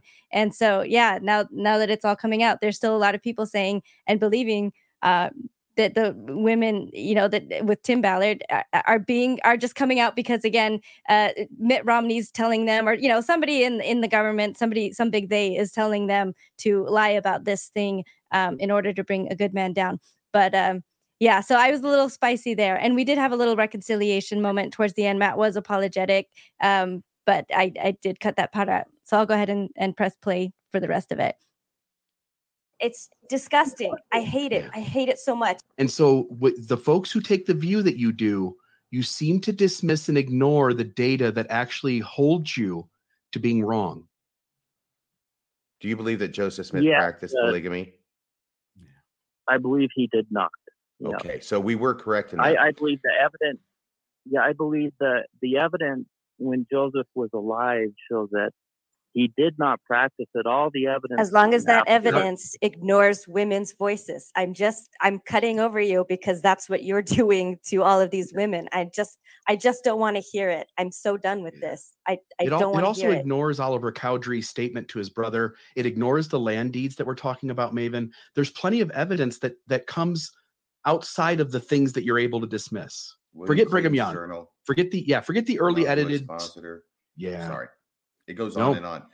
But I appreciate your calling in. I will say a little bit tangentially to the polygamy thing, Matt, that, we do have certainly evidence that Brigham Young and company would rewrite church history in ways that favored their claims to apostolic succession. I went over that a number of years ago. It's fascinating stuff. But we cannot allow ourselves to ignore the historical fact that Joseph Smith did the same thing. Joseph Smith rewrote his own history as well. So it's not like something that Brigham Young's the bad guy, the snidely whiplash with the long mustache, right? And twisting it and chuckling malevolently. And Joseph Smith is the angel of light and the pure guy who never did anything wrong. No, they both rewrote history in order to suit their needs. So just wanted to make that observation. Joe, did you have anything you wanted to throw in with? The mind can go to a lot of places to find solace, and each journey to their own. I mean, whatever it is, but I can see why anybody sees something in the church that they really like, and it just doesn't work with something else. And in order to make those two things fit, cognitive dissonance is just, you have to start making, the gymnastics, whatever it is. My only logical response would be, if Joseph Smith was a true prophet, as the first vision is true, and then it all went south like it did in 1844, then where was God in 1844? Where is he now? He went to all the work to set up, an amazing, in your view, organization, and then it just got annihilated. And maybe you've got responses to that, but regardless, there's 9 billion people on the earth today. And I would surmise that if your version of truth is accurate, and I'm not telling you that it's not, it's God's messed up on his ability to save his kids, because There's not a lot out there that are aware of your view, that share your view. Right. And so, like I said, I'm not saying that you're necessarily wrong. I'm just saying, man, God's got to do a better job of getting his message to us. I'll tell you, Matt, here's what we'll do too. Next week's episode, we will present our best evidence that Joseph Smith was a polygamist. And Matt, I'll tell you this last thing, okay? I think that this whole discussion about polygamy and Joseph Smith not practicing it, I think that I'm somewhat familiar with it. I'm not an expert, okay? But I'm somewhat familiar with it. And I think that at bottom, it is a religious discussion that's masquerading. I should say it's a religious argument that's masquerading as a historical argument. It's not a historical argument. It's religious, and history is being brought in to support one's religious beliefs. That's the way I see it. Yeah. But hey, thanks for calling. Thanks for watching. Yeah, thank you, Matt. I appreciate it. Yeah, I love you guys. I'm hearing about Thanks, next Ross. week's show and the subject matter at the same time you are. Oh my gosh. I remember that's where I swallowed hard when Bill said, out of the blue, okay, so we'll just be doing this next week. We'll just take on this massive complex of information. And you know something. And to give some background, I think you guys did great. Bill did it. I had brought this up before because I was like, this is a thing that's happening, and you know what you said at the end there. Well, actually, you didn't say it there, but you said it to me privately. It's a conspiracy theory, and you're like, there's nothing you can do when there's so many rabbit holes and like rabbit trails to follow after. You didn't want to deal with it because you saw it. This is a belief that's very motivated, and so I knew because it had been shot down before. I was watching your face during that, and this kind of the smile that you give at the end, that you're just like, great. I mean, it's Bill's turn, and I'll do it. And you did. Like you jumped in with both feet, and I think you came up with a great thing. So I'm gonna pull this up on the stage here now, just a couple of slides, because I did just want to go over briefly kind of what has been done in this area. So there have been times where we've talked about it without specifically addressing this group of people that are denying. And I see Rebecca's in the chat actually, and she's mentioning in here that this is definitely a growing movement. I'll go ahead and put her comment on here. It is absolutely growing, and I'll have some things to say about that. But this was actually, so this is technically over a year ago. This goes back to October of 2022. This was when you guys did the gold gifts, deeds, and harsh measures. And so we talked about the, I guess, lockets or pocket watches, the multiple of which Joseph was seeming to give out to young ladies. At least that's from the evidence that we have. And then I think this was the first time, Bill, that you came out with the deeds and the wife of Joseph, of Joseph Smith, that I think has been, or I'm sorry, I'm messing up my words, that you discovered that matched the initials that we have from Bennett better than a different woman that was thought to be her. Yeah, Fawn Brody tried to take John C. Bennett's expose, where John lists some of the plural wives of Joseph Smith, but in 3 instances, Bennett only uses initials, and no one knew what those initials exactly stood for. It wasn't clear. The rest of them, where the initials are, it's very clear who those people are. And Fawn Brody made an attempt to figure out who one of them was.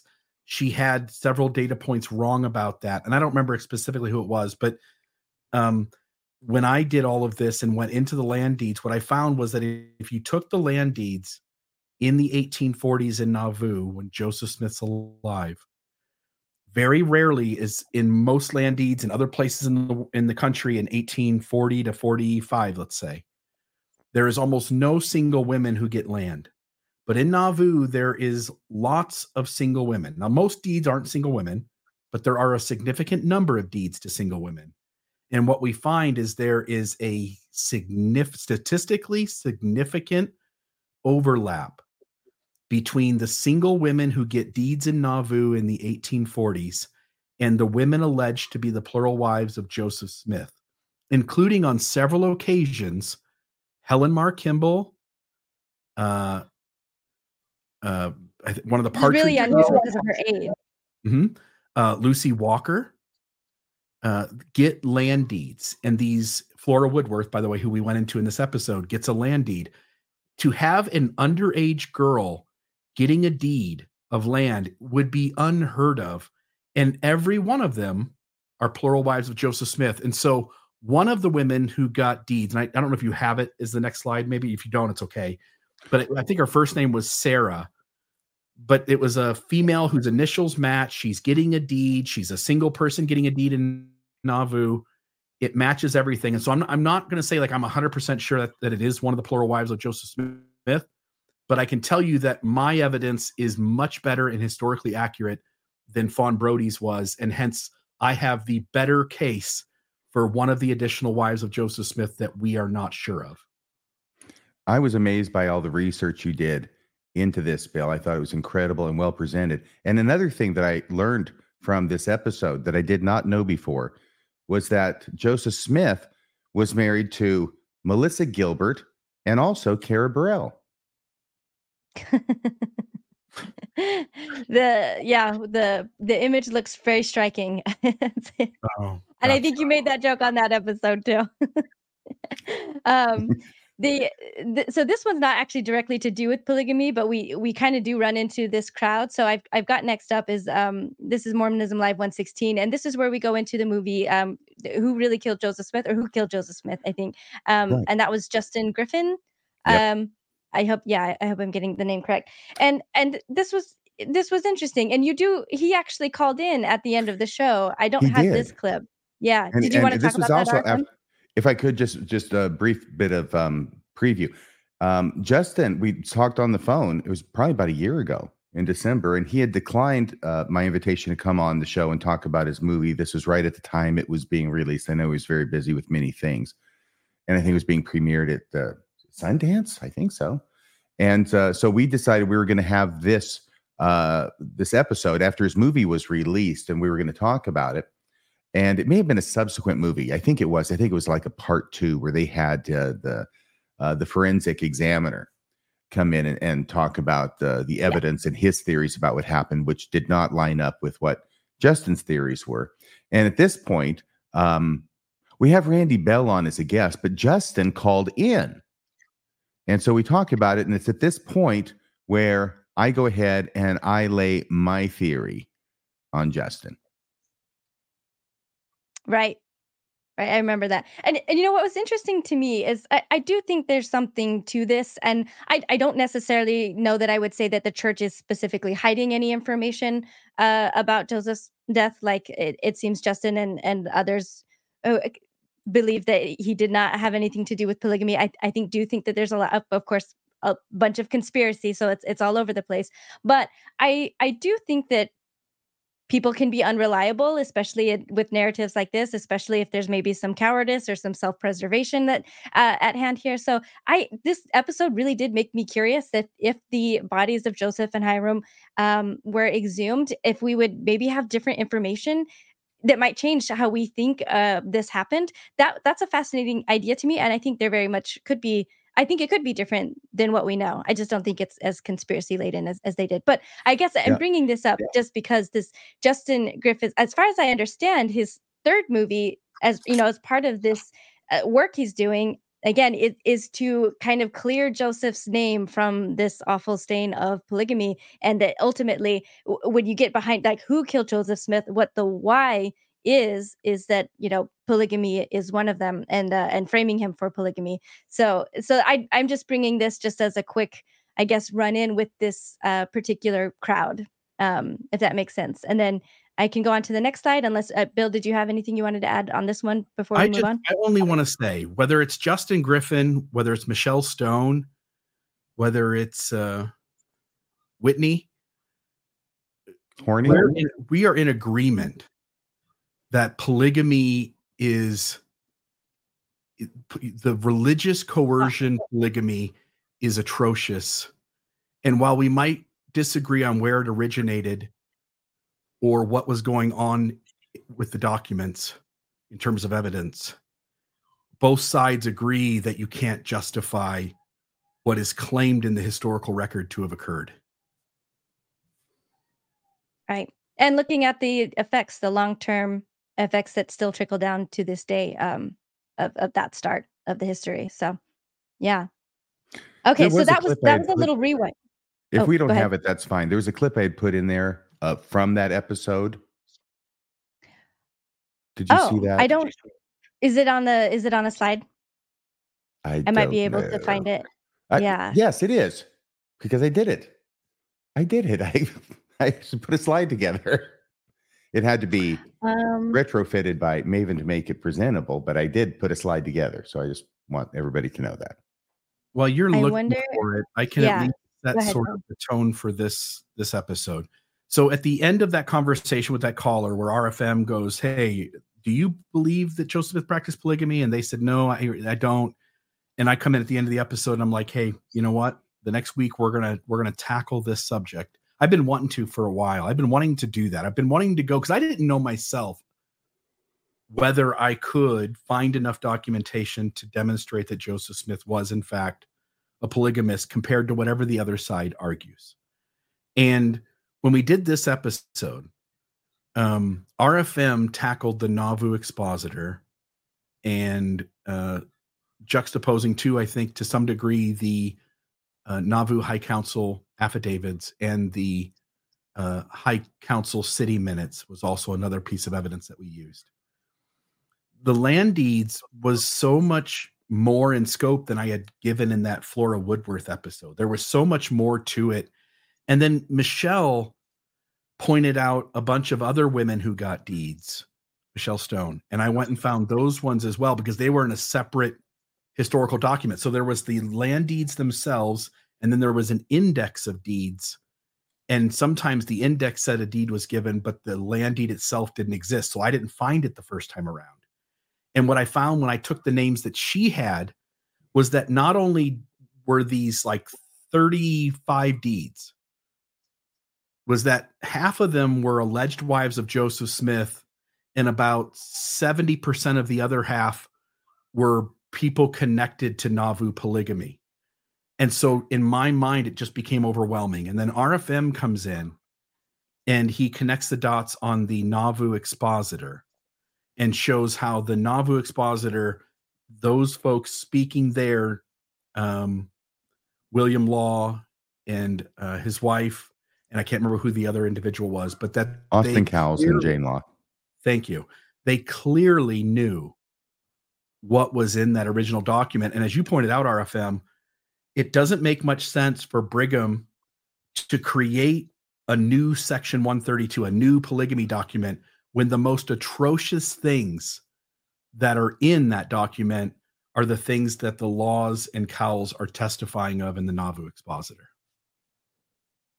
Which in the group Hemlock Knot, someone made a meme about that and was saying, well, obviously Brigham Young copied those materials that were available, which when I don't know that those materials were available to him still in Utah. But also, I just remember thinking, man, what a lucky son of a gun Brigham Young is, that out of anyone who's wanting to create a prophecy or a revelation that happened from someone who is now dead, to have so many sources saying exactly what you want to put in your own fake revelation out there to use. It's just pretty astounding, pretty dang lucky of Brigham Young to have such a rich a number of sources to pull from to write the thing that he wanted to write in the first place.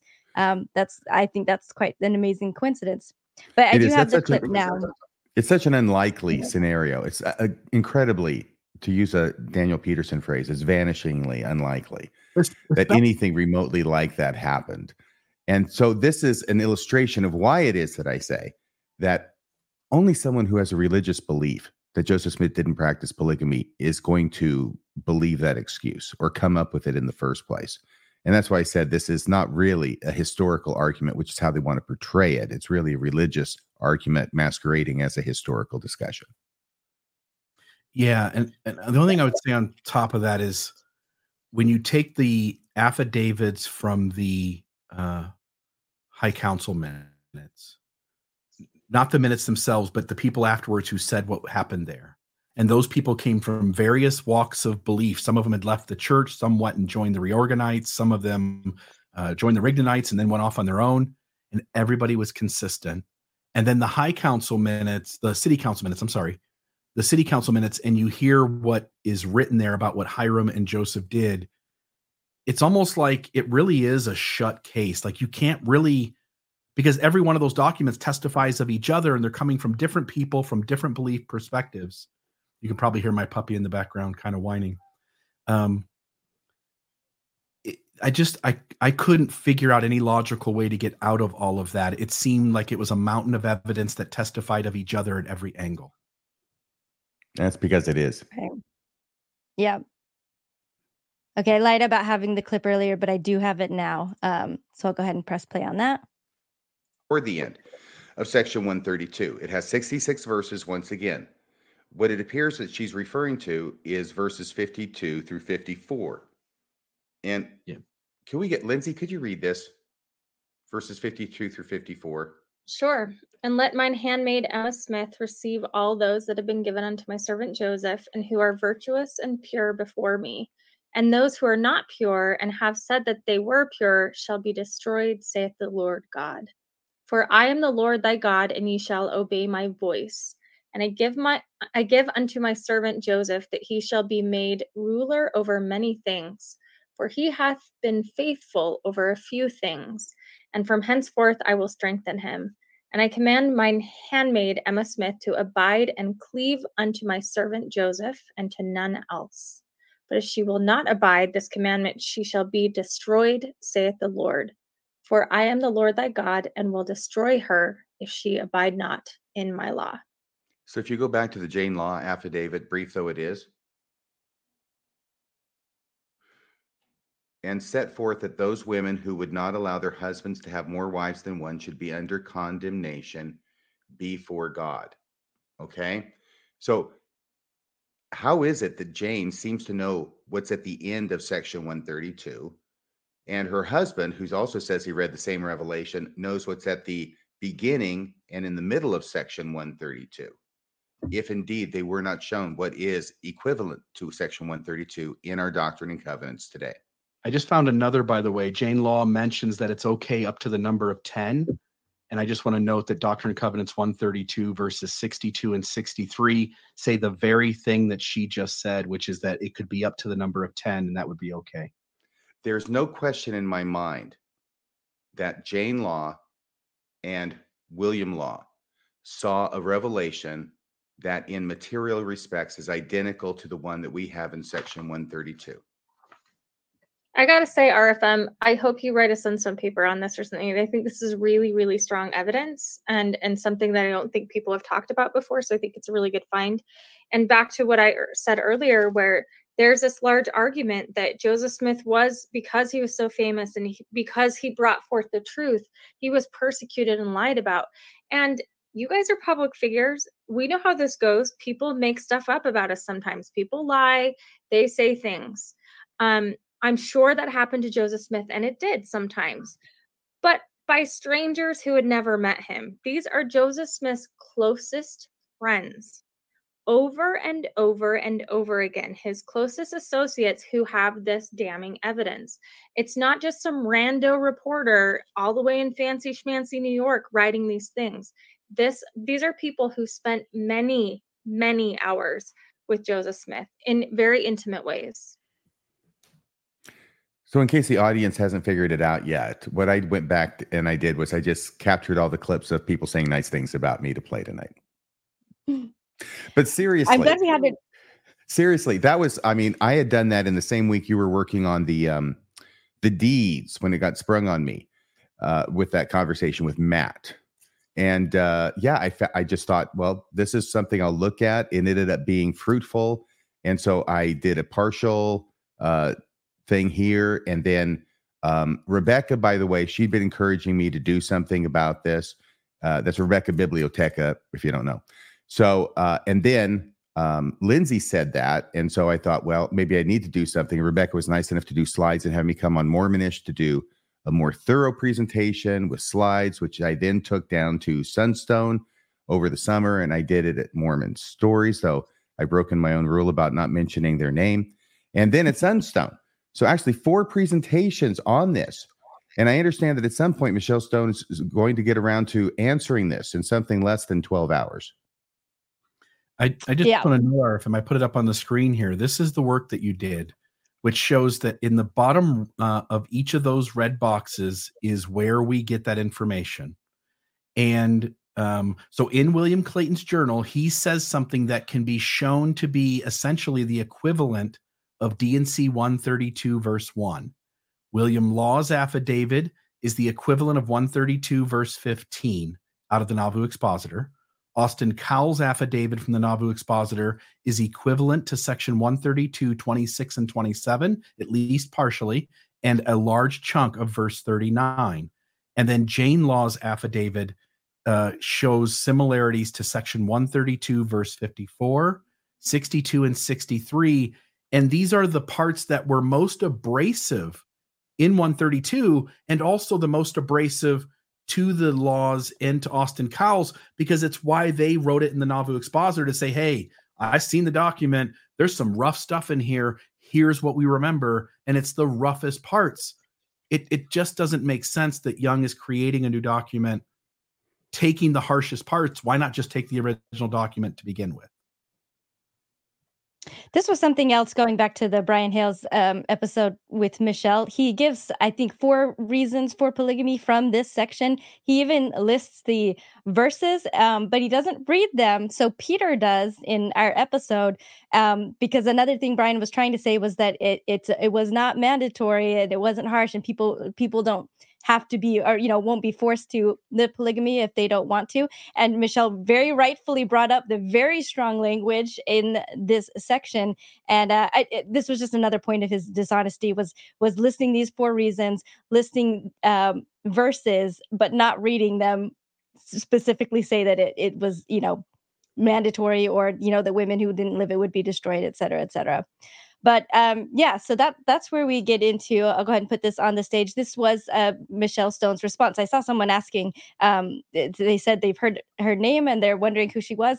That was in the chat. I think Advisory was who had written that. I don't recall. But anyway, you're gonna find out. So this is her podcast. It's 132 Problems Revisiting Mormon Polygamy. And she did a response to our episode. And as far as I know, she's still the only one who has done so. She's not the only podcaster out there, with this theme. But I don't think Hemlock Knots took it on. I don't think Rob Featheringham, maybe he did.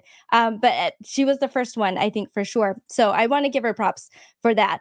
Her response was very problematic. It didn't really address many of the points. So she went ahead and listed her own points first, which was kind of one of the things that RFM had said in our episode. Like, you really do have to wrestle with these things. And it's kind of the typical apologist tactic that, when it comes to things in the Book of Mormon, you want to try to bring attention to the hits, but when it comes to anachronisms are stronger. So the few hits that you get cannot make up for the other evidence that's like overwhelmingly against it. And I guess that's one of my biggest criticisms of her podcast. But anyway, Michelle reached out to Bill, and also Whitney Horning ended up getting pulled in, and so did Jeremy Hoop. And there started to be a dialogue, an attempt to get them on the show to, I guess, give a rebuttal to these main points and also give their main points and have a back and forth.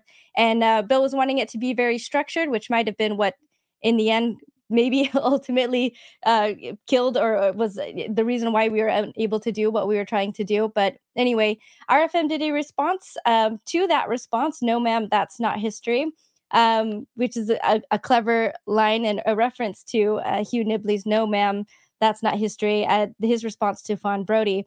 But the reason why, even though it kind of seems to put RFM in the position of Hugh Nibley, which, in the Fawn Brody case, Fawn was the historian, it was history, and Hugh Nibley had nothing but a pamphlet that he could, write to refute her entire book. But the reason why I think RFM, and you can pontificate on this more, was that one of the things Michelle did in her response was make up stories to fill in the holes that some of our arguments brought up for her, and they just were completely made out of whole cloth. And that's the reason behind the title here. And for me, a really interesting phenomenon, just to see how someone's mind works this way conspiratorially. And this leads into something else I did. Did I cover that well enough, RFM? Did you want to chime in, or we can keep it going? I know we're kind of long on time. You did great. I just want to mention the one story, okay? I'm not going to recapitulate what I said there. But when I was at Sunstone this past summer, and I happened to run into Don Bradley, a historian of some repute within Mormon circles. And he left the church and now has come back to the church, but he still continues to this remarkable output of historical research and publications. And I was talking to him about the situation ongoing with Michelle Stone. And I was just introducing him by saying, well, you know, some historians think that Joseph Smith practiced polygamy. Some historians think that Joseph Smith didn't practice polygamy. And Don says, no, wait, stop.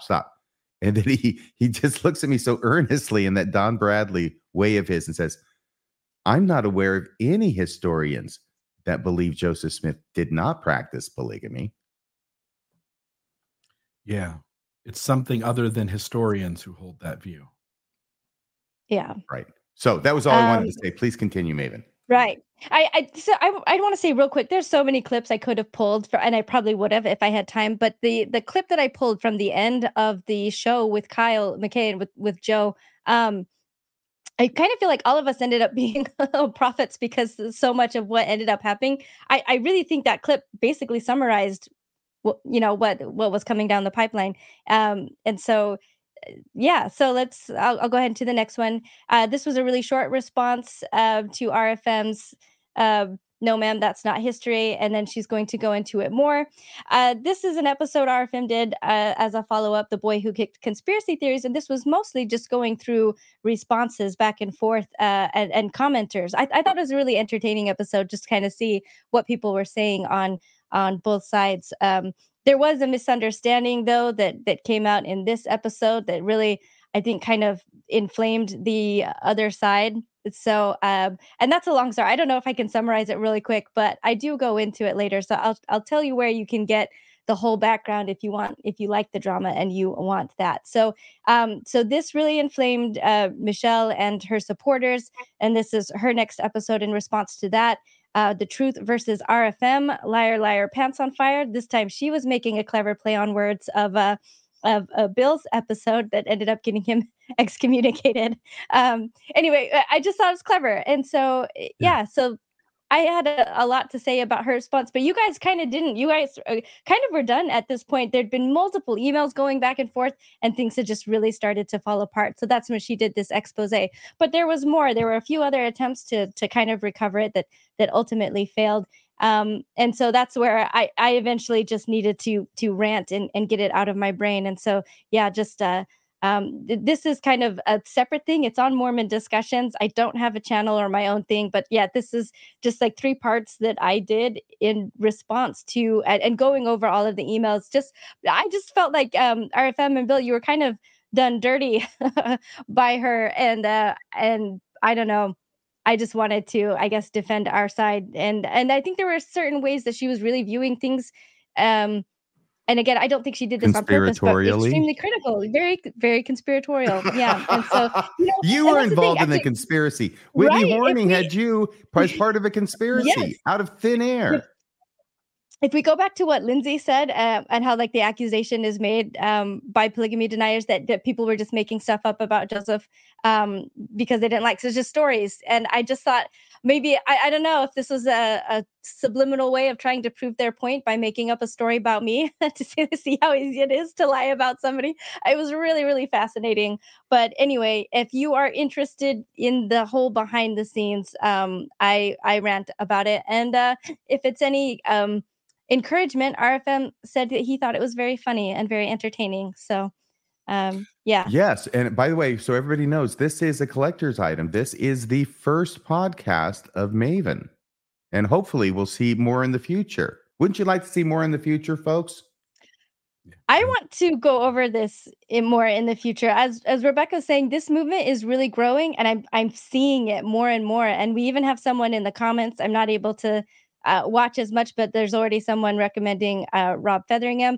So I don't know, maybe this is something for 2024 if you guys are interested in. I would like to look at other sources and do more of an in-depth takedown of this kind of stuff. I find it fascinating. You know how interested I am in pursuing this any further, don't you? Yep. Okay, I just wanted to make sure you knew. Yeah, I am not RFM. I think this is really fun and fascinating, and the contradictions. And I don't know the history as well, so a lot of this actually doesn't go into any of the history or the points that anyone brought up. It was just the communication and the the interactions, and I guess what was kind of being shown by them about their way of thinking through their interactions. So it was fascinating to me for that reason. I'm sorry. If anyone wants to respond to the argument that I made about the Nauvoo expositor affidavits, I'm happy to engage in that. Beyond that, no. And I'm not going to listen to 9 hours. I kid you not. 9 hours of podcasting in something that Michelle Stone says is answering it, and it's not even touched on in the first 3 hours. I'm not going to listen to 9 hours to get an answer to something that should be a relatively simple question.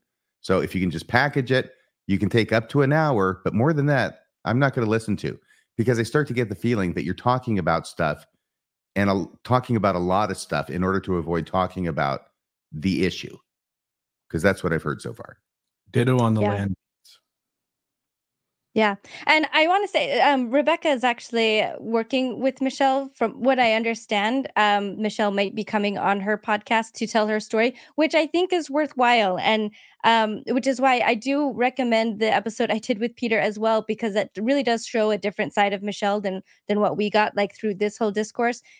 She does have a lot of knowledge, and she certainly trounces Brian Hales, I think, in terms of sincerity and honesty, at least in what she's trying to do. I wouldn't give Brian either of those, but anyway, I do hope that she does come on and do that. And so, and I'm interested in hearing more of her story as well. So that's just a side note there. Coming off as more honest than Brian Hales may not be the highest accolade. It maybe not, but still, like, she was still way better than him in so many ways. So I really recommend people to see that one. She held her own, I think, quite well, and I wish we could have seen that on our show. So I think with that, part of the reason why things got really, really busy for me, I would have liked to have dived into this even more and continue to research and dive in. But we started to have a whole bunch of scandals and newsworthy items. And again, like, it's related, kind of like how I said before, the exact same arguments that were being made about these women, or, about Joseph Smith practicing polygamy, and the women who testified that they were a part of this, and maybe even if they were on board, their testimonies show some pretty clear coercion, I think, and abuse of power. We get a modern day version in Tim Ballard, and so I will hand this over to you guys for the Mormons Gone Wild. Yeah. What do you want to say about this episode, RFM? All that I wanted to do with this episode was show how ostensibly faithful members of the church, such as Kwaku, Brad, and Cardin, were losing their itche over this whole Tim Ballard situation, because they were trying to make their faith in Tim Ballard match their faith in the church, and it wasn't working. It was just phenomenal to watch it happen in real time, because they went live. I don't know if it was live, but they podcasted the weekend after that Friday. I think it was September 15th. Remember the statement from the church saying, well, maybe this isn't a statement from the church, and maybe this is a rogue statement provider from the church, and all that kind of stuff, and just trying to wrestle with it in their minds. It was like watching a faith crisis in real time. Yeah. I wondered if they would get something. I just wanted to say real quick, this really shows, I think, the kind of mindset that Mormon men can have when on one side you have the idea that maybe a man with a lot of influence and power has abused that power over women and maybe done things that he shouldn't have. I feel like that's not a really crazy out there idea, but to them it was so much, like, they couldn't handle it, that they went all the way over to the church possibly being in apostasy or rogue. Like, literally they were going for Satan in Vice News, Satan in the church PR department. Satan's got his rogue minions everywhere. That was more realistic to them, that Satan's minions were like infiltrating the media and the church and everything else, rather than the idea that maybe somebody who's presenting themselves as a good person maybe isn't. That was what was so wild about this. Mm-hmm. What caught me was, and you guys sort of pointed to this, is they started off with a conclusion the evidence comes in that runs deeply counter to their conclusion. And you could see belief persistence, confirmation bias, the backfire effect. You could watch it in real time as these three tried to come up with any possible way to maintain their conclusion without having to adjust it, even though the evidence coming in necessitated that they change their belief. And like always, we were in that moment, the truth tellers going, we don't have the full story yet either, but damn, this doesn't look good. I'm going to change my conclusion based on the new evidence, and I will continue to look to the evidence to decide what I believe. I feel like we were sympathetic to them. At least that's how I felt in my heart, regardless of what was coming out of my mouth, because we've been there. Yeah. We've been in that situation. We've been through that. And what it looked like to me, if I were to give it a metaphor, which is a little mouse between two cats, and they would run toward the mouse of the church is true and then get smacked upside the head because the facts were hitting them with it. And then they'd run over to, Tim Ballard is true and a good guy. And then the facts would smack them up on the head on that. And then they'd run back to the church is true and smack back and forth because they never were able to land on one of them with complete certainty because the facts wouldn't allow it. Yeah. You could sense their anxiety. Like, how do I get back to what I want this to be? How do I get back to the belief I currently hold? It was sort of I don't mean entertaining in like any way like degrading towards them. It was entertaining to sort of see all this religious psychology that we've been talking about for a decade playing out in essentially real time as these three tried to figure out how to reconcile all of the data points. It was an abnormal psychology dissertation in podcast form. Yeah. Yeah. So for that, it was great. I mean, luckily they did come around to believing the women because I think Cardin has a direct link to a man who's close to the situation that Cardin could then believe and therefore indirectly start to believe the women and start to come around on this. But yeah, it had to be through someone, through a man that he trusted. And ultimately, that was almost a fait accompli that they're going to have to. They have a choice. They're going to throw the church overboard or they have to throw Tim Ballard overboard. And obviously, when it comes down to it, they're going to throw Tim overboard. Yeah. Sean Reyes did the same thing where he said, after I listened, well, actually, he said the women, but it was after I listened to the women, I believed them. When you have so many women with a common story and so many other pieces of the puzzle that also contribute to that conclusion, you probably should start with the assumption that multiple women are telling the truth rather than the one guy you wish was.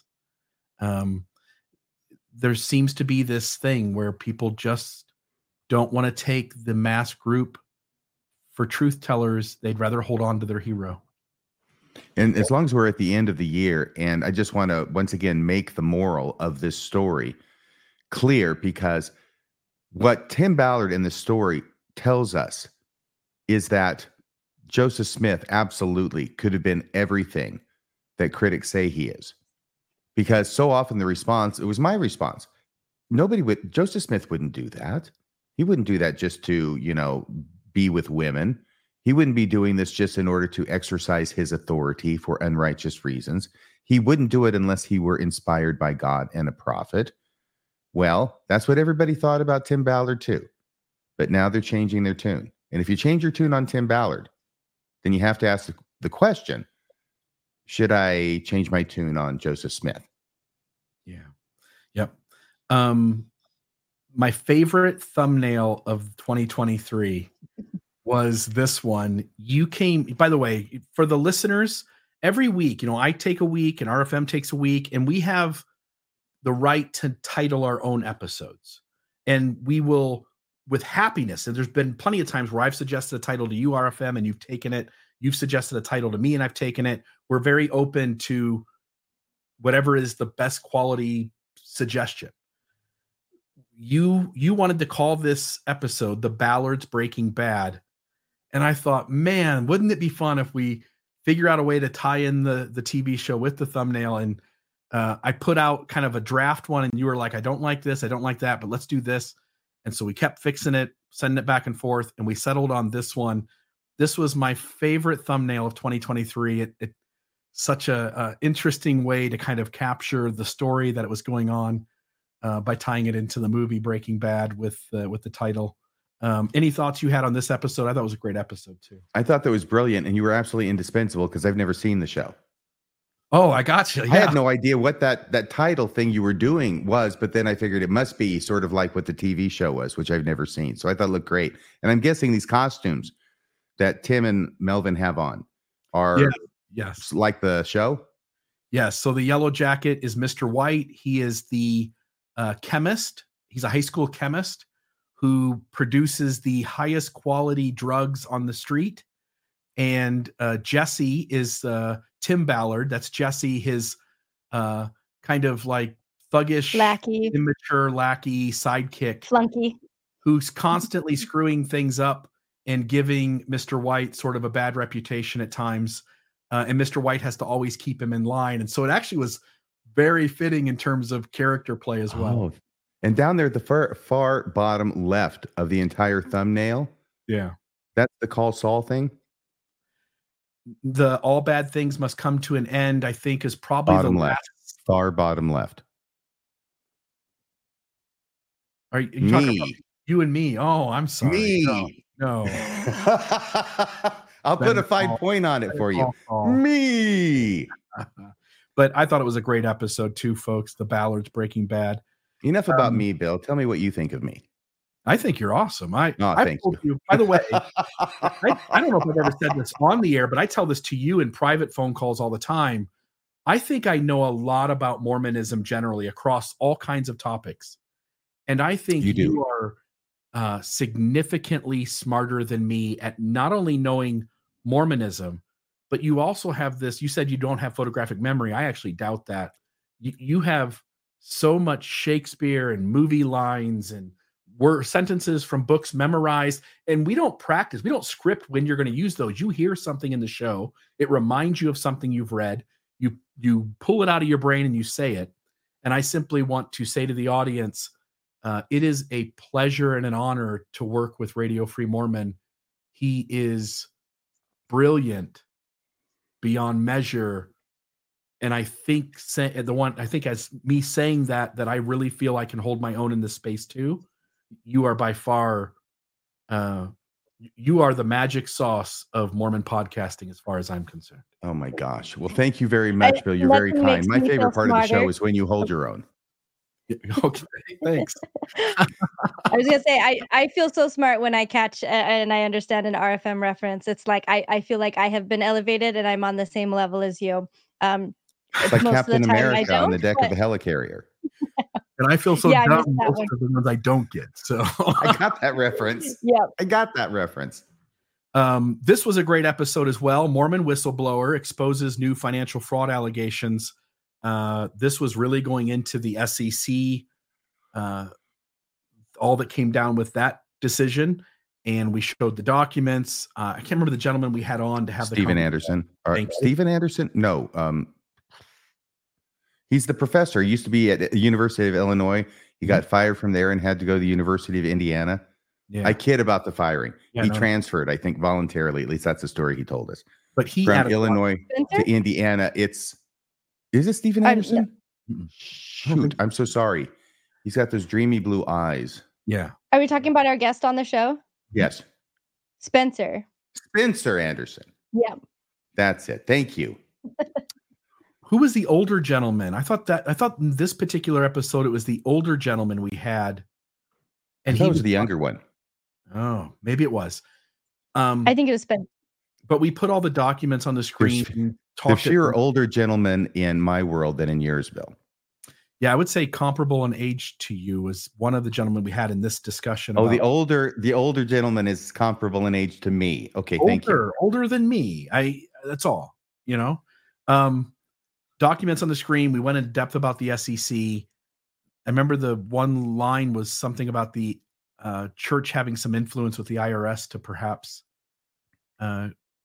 keep this from really being a thorn in the church's side. But the SEC, of course, came down with the decision. I thought, again, covering the news in a way that I thought was really important. And I think we laid out clearly by documenting the SEC's paperwork, showing how often in those lines the SEC got the church to admit, because they had to both agree to the documentation, agree that they had committed deception at every twist and turn. So yeah, and this was a new development. This was in July when I was down there for Sunstone. This is the one where I was broadcasting from John DeLynne's studio. Brian Hale's dismantling Brian Hale's Book of Mormon defense. I don't remember this. What can you remind me what this one was? Where did all the words come from? Oh yeah, okay. Enough yes. said. What are you reading, my lord? Words. Words. Now Maven and I were quoting Shakespeare back and forth. The average sentence was 39 words, so that's how we can know it was true. Yeah, I remember that. Okay, thank you for the reminder. Prophetic racism. We went through all of the race history of the church, the Lowry Nelson letters. We spoke about several general authorities, Bruce R. McConkie, Mark E. Peterson, and others who had given teachings on racism, and you could just see how prevalent it was. And it really does force somebody to wrestle with how trustworthy are prophets if for 100 and something years these men seem completely unable to discern the will of God across 15 leaders from generation to generation. This was a fun one. That one, I think we're seeing more and more members of the church try to disavow that the racism was ever coded and baked into doctrine. And they try to just say it's just, like three theories of men speaking as a man. It was never doctrine. But that's why I liked this one. We showed that it very, very, very clearly was on by multiple people on multiple occasions. Yeah, every doctrine that became a policy was never a doctrine to begin with. Yeah, that argument doesn't get far with people my age because I lived it, Dottie. Yeah, tons of it. And then this one was a fun one. We put a bunch of AI art images up of Jesus and one of his brides. We went into detail showing what I think most Mormons who know the history well know, which is that the church claimed on numerous occasions that Jesus was married. But what was cool about this episode was some new information about some teachings on maybe 3 to a half dozen occasions where church leaders intimated that not only was Jesus married, but the leadership, were the descendants of Jesus and his wife's children. And that's what gave them the power and authority to run the church. So that was kind of a cool little thing. Biggest, by the way, this was the Sister Wives, Cody Brown exclusive interview. I told you guys got, by the way, Mr. Real. Yeah. Thanks to a common friend of Cody and I's, Chris Bloxam, reached out and said, hey, you probably ought to consider it. And we've had that conversation before, but it was always when I was doing audio podcast and the show was in its earlier seasons. Now that we've got 18 seasons behind us and we have a video live show every week, it seemed like it was just so cool to do this. And I told you guys behind the scenes, I said, I really think this is going to get a ton of exposure. And it did. We've gotten 85,533 views, 42,000 hours of watch time, and an additional 557 subscribers from that episode. And then I've never met Cody. Maven, go ahead. Yeah, sorry. I just wanted, because I was missing, and people I think in the chat were kind of wondering, like, is Maven even here? Like, what does she have to say? And I stayed in the background for that one, and I'm honestly really glad. And even in the chat, I actually stayed out of it more than usual. The chat was really fast and wild, so it was hard to even keep up a lot of the time. And so for people who are curious, there were absolutely things he said that I found quite infuriating, but I was actually surprised at how many things he said that I really agreed with. And while he definitely had a lot of his haters in the audience saying that he doesn't mean any of the good things he said, and that may or may not be true, but I was impressed with the level of, I think, honesty and clarity he was able to have about some of these really tough issues. Again, whether or not his life actually follows that, the fact that he could even see or say it in the first place is better than, I think, men that I know in my life. And this is a comment I think I made to you guys after the show, was that I think he admitted things or said things that I don't think my own father has the ability to say or to point out about sexism in the church and, things like that. So just the fact that he has the capacity to see that enough to be able to verbalize it. is still to me an improvement from some people that I know who I would have hoped because of their relationship with me could have done better. So anyway, yeah, I definitely had a lot of mixed feelings about it, but it was a good show, and it shows. I think it shows just how badly this does not work. And so to hear him say that it is sexist and that it doesn't work, I think I found that the most refreshing about this episode. Yeah, we publicized this prior to the show. We publicized this in several Reddit forums that dealt with sister wives. We publicized it on several Facebook pages that dealt with sister wives. I sort of knew we were going to have a large audience, and most of those folks were going to be new viewers who were really frustrated with Cody. And I know people picked that episode apart saying we weren't hard enough, but I think if people go back and listen, I think we asked really good questions. And I think he admitted and stated a lot of things that the other side sort of would have applauded hearing to some degree as being supportive of their view of either polygamy or of Cody. And I think he said a lot more than maybe most people thought he would say in an interview like this. And I was deeply pleased with how that turned out. And I think it will go some time before we have an episode that has as many views as that one. Okay, so we were getting towards the end of the year. We did the life of Moroni. I want to just play a little piece here. This was my favorite part of the show, other than I'll say what I said at the end after this bit. But Maven, you may have to put your version up to get the sound of the next slide. We'll have some simian hijinks here. Yeah, this was such a interesting story. Play it now. Okay, yeah, play it now. Okay. So, by command of the Lord, sometime after this, he was going through a piece of woods on a bypath when he discovered an old man dressed in ordinary gray apparel, sitting upon a log, having in his hand or nearby a small box. On approaching him, he asked him what he had in his box, because that's what you ask an old guy sitting by the side of the road with a box next to him. "What's in the box, old man?" On approaching him, he asked him what he had in his box, to which the old man replied that he had a monkey.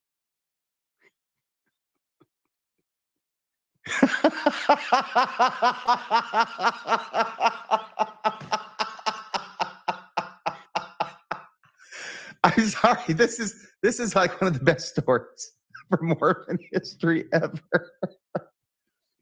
He's got a monkey, or as Inspector Clouseau would say, a minky. So to which the old man replied that he had a monkey, and for 5 coppers, he might see it. Joseph Smith might be able to see his monkey. So Moroni, is that a monkey in your box, or are you just glad to see me? I'm sorry, what? You want to see my monkey in a box? Oh my gosh! I hope band trick of 1835. I'd like to see an old man's monkey. That's the first thing I think whenever I see an old man. I want to see his monkey.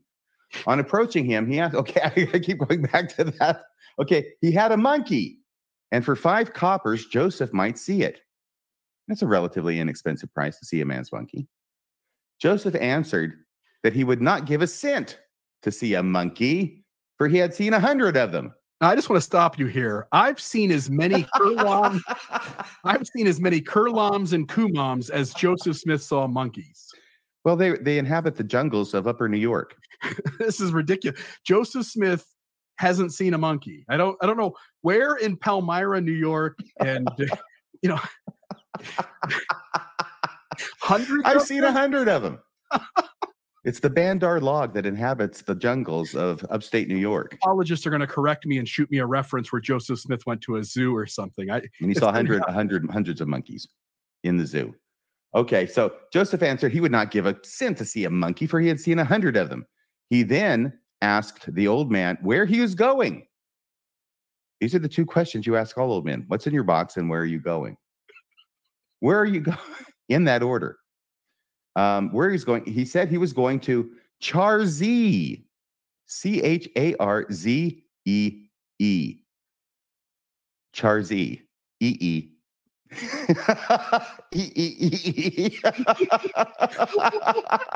I have got no idea where Charzee is. and neither did Joseph Smith. Joseph then passed on, and not recollecting any such place in that part of the country named Charzy, began to ponder over the strange interview and finally asked the Lord the meaning of it. The Lord told him that the man he saw was Moroni with the plates, and if he had given him the 5 freaking coppers, he might have got his plates again. Joseph Smith almost got him. Almost. That's where I say, missed it by that much. The old monkey in the box trick. That's the second time I've fallen for it this month. and then on top of that, I learned something new about you, which was that when you were younger, you had a pet monkey. In your mom and dad had a pet monkey, your pet monkey, and you talked about how it misbehaved all the time. And I was just curious if you disciplined it, if you ever spanked your monkey, No, that monkey had teeth in the other end. So my monkey has teeth in the other end, Bill. I wanted to bring up a comment here from Rebecca. She really liked this episode, and she says it helped her understand the oath better. Absolutely. It needed that. The monkey in the box after. scene was left on the cutting room floor. It didn't make the final cut, unfortunately, in the new movie. It might have actually saved the movie. Yeah. You know, instead of having like 1/2 star, it might have had 3/4 of a star. But that monkey in the box, aka Judy the Chimp from Doctari, could have saved Moroni from those Lamanites, and that would have been awesome. Just scrambling up into a tree and starting throwing coconuts at the heads of the Lamanites pursuing Moroni. Yeah. And the episode comes full circle now, back to Judy the Chimp. That's where we started. Yeah. The course of RFM is one eternal round. I just want to note, Rebecca said, you can confirm this, RFM, at the very end of the film, we talked about the documentation that there was an explanation of how Moroni died. He gets in a battle with 6 Native Americans, and the 4th one, he fights one at a time, and the 4th of the 6 kills him. And at the end of the oath, Moroni faces some Native Americans or Lamanites, and he gets killed. Not the he takes a bunch of them out first. Yeah. He's quite adept with his steel sword. Does he get killed by the 4th one?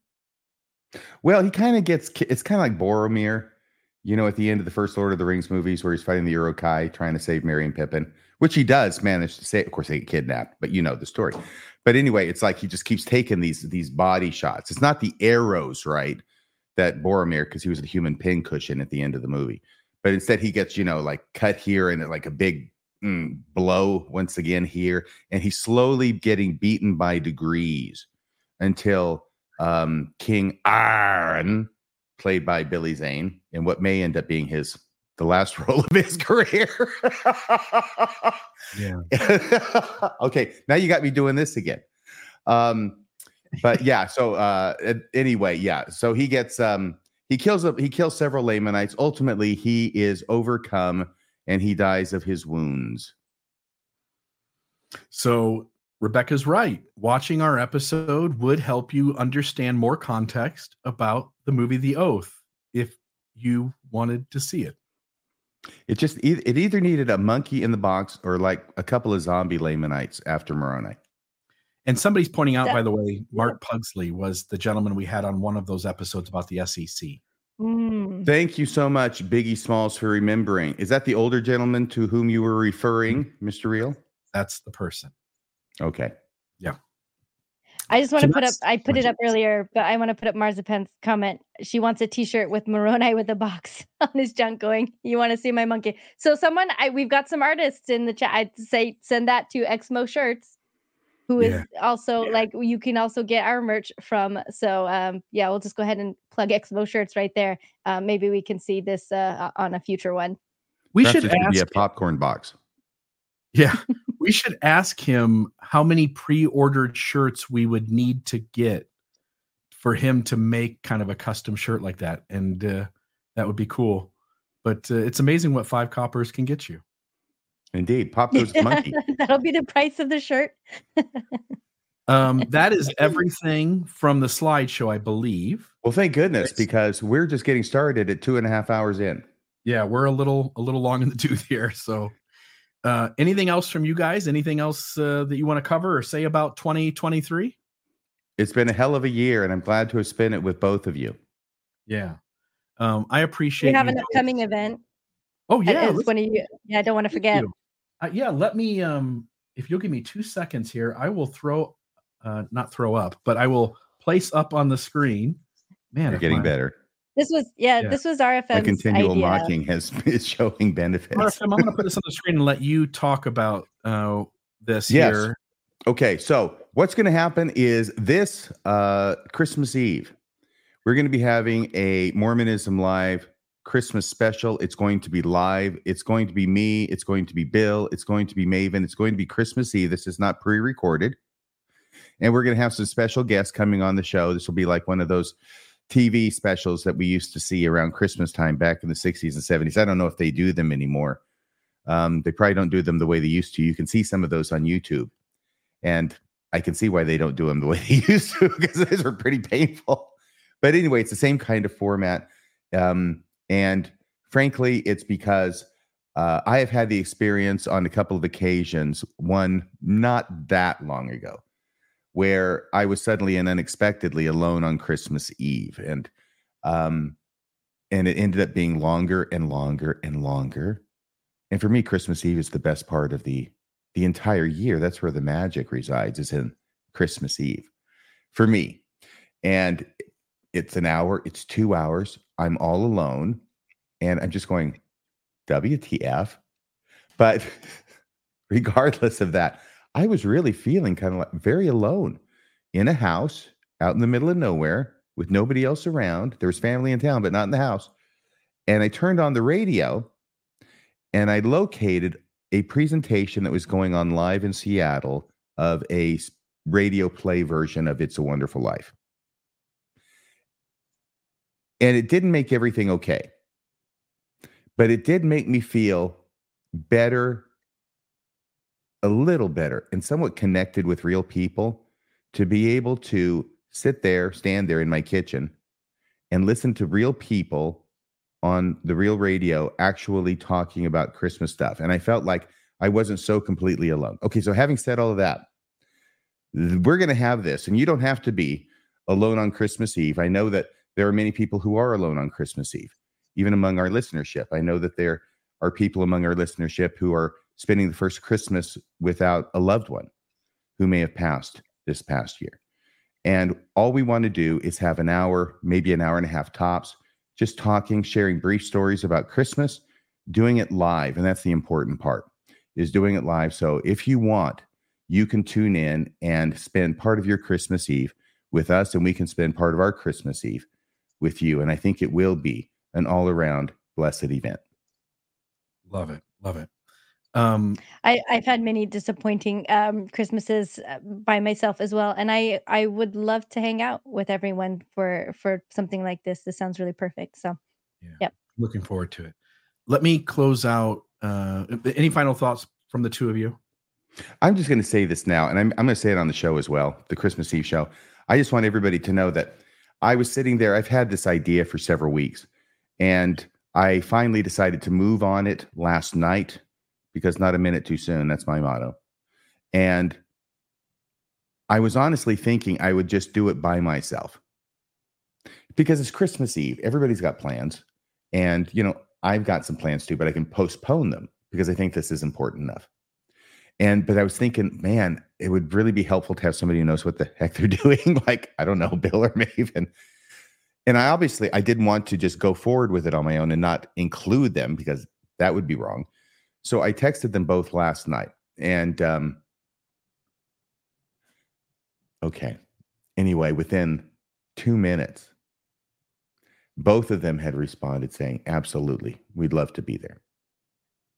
And I had this very strong spiritual sense that what was happening was conflating time, Christmas present with Christmas past, And all of a sudden that Christmas passed when I was alone on Christmas Eve. I felt like now I wasn't so alone because of the way that Bill and Maven responded. And I wanted to appreciate that about you publicly because it's very touching to me, very moving to me. Thank you both. You're welcome, my friend. Any thoughts? And thanks to our audience and your support. Yes, very much so. And then I reached out to people to come on the show. I reached out to, there's Jerry Lewis, there's Dean Martin, there's Frank Sinatra, there's Joey Bishop. There's all these people I reached out to come on the show. Susan Antone. Anyway, all these people have responded overwhelmingly. And that was today.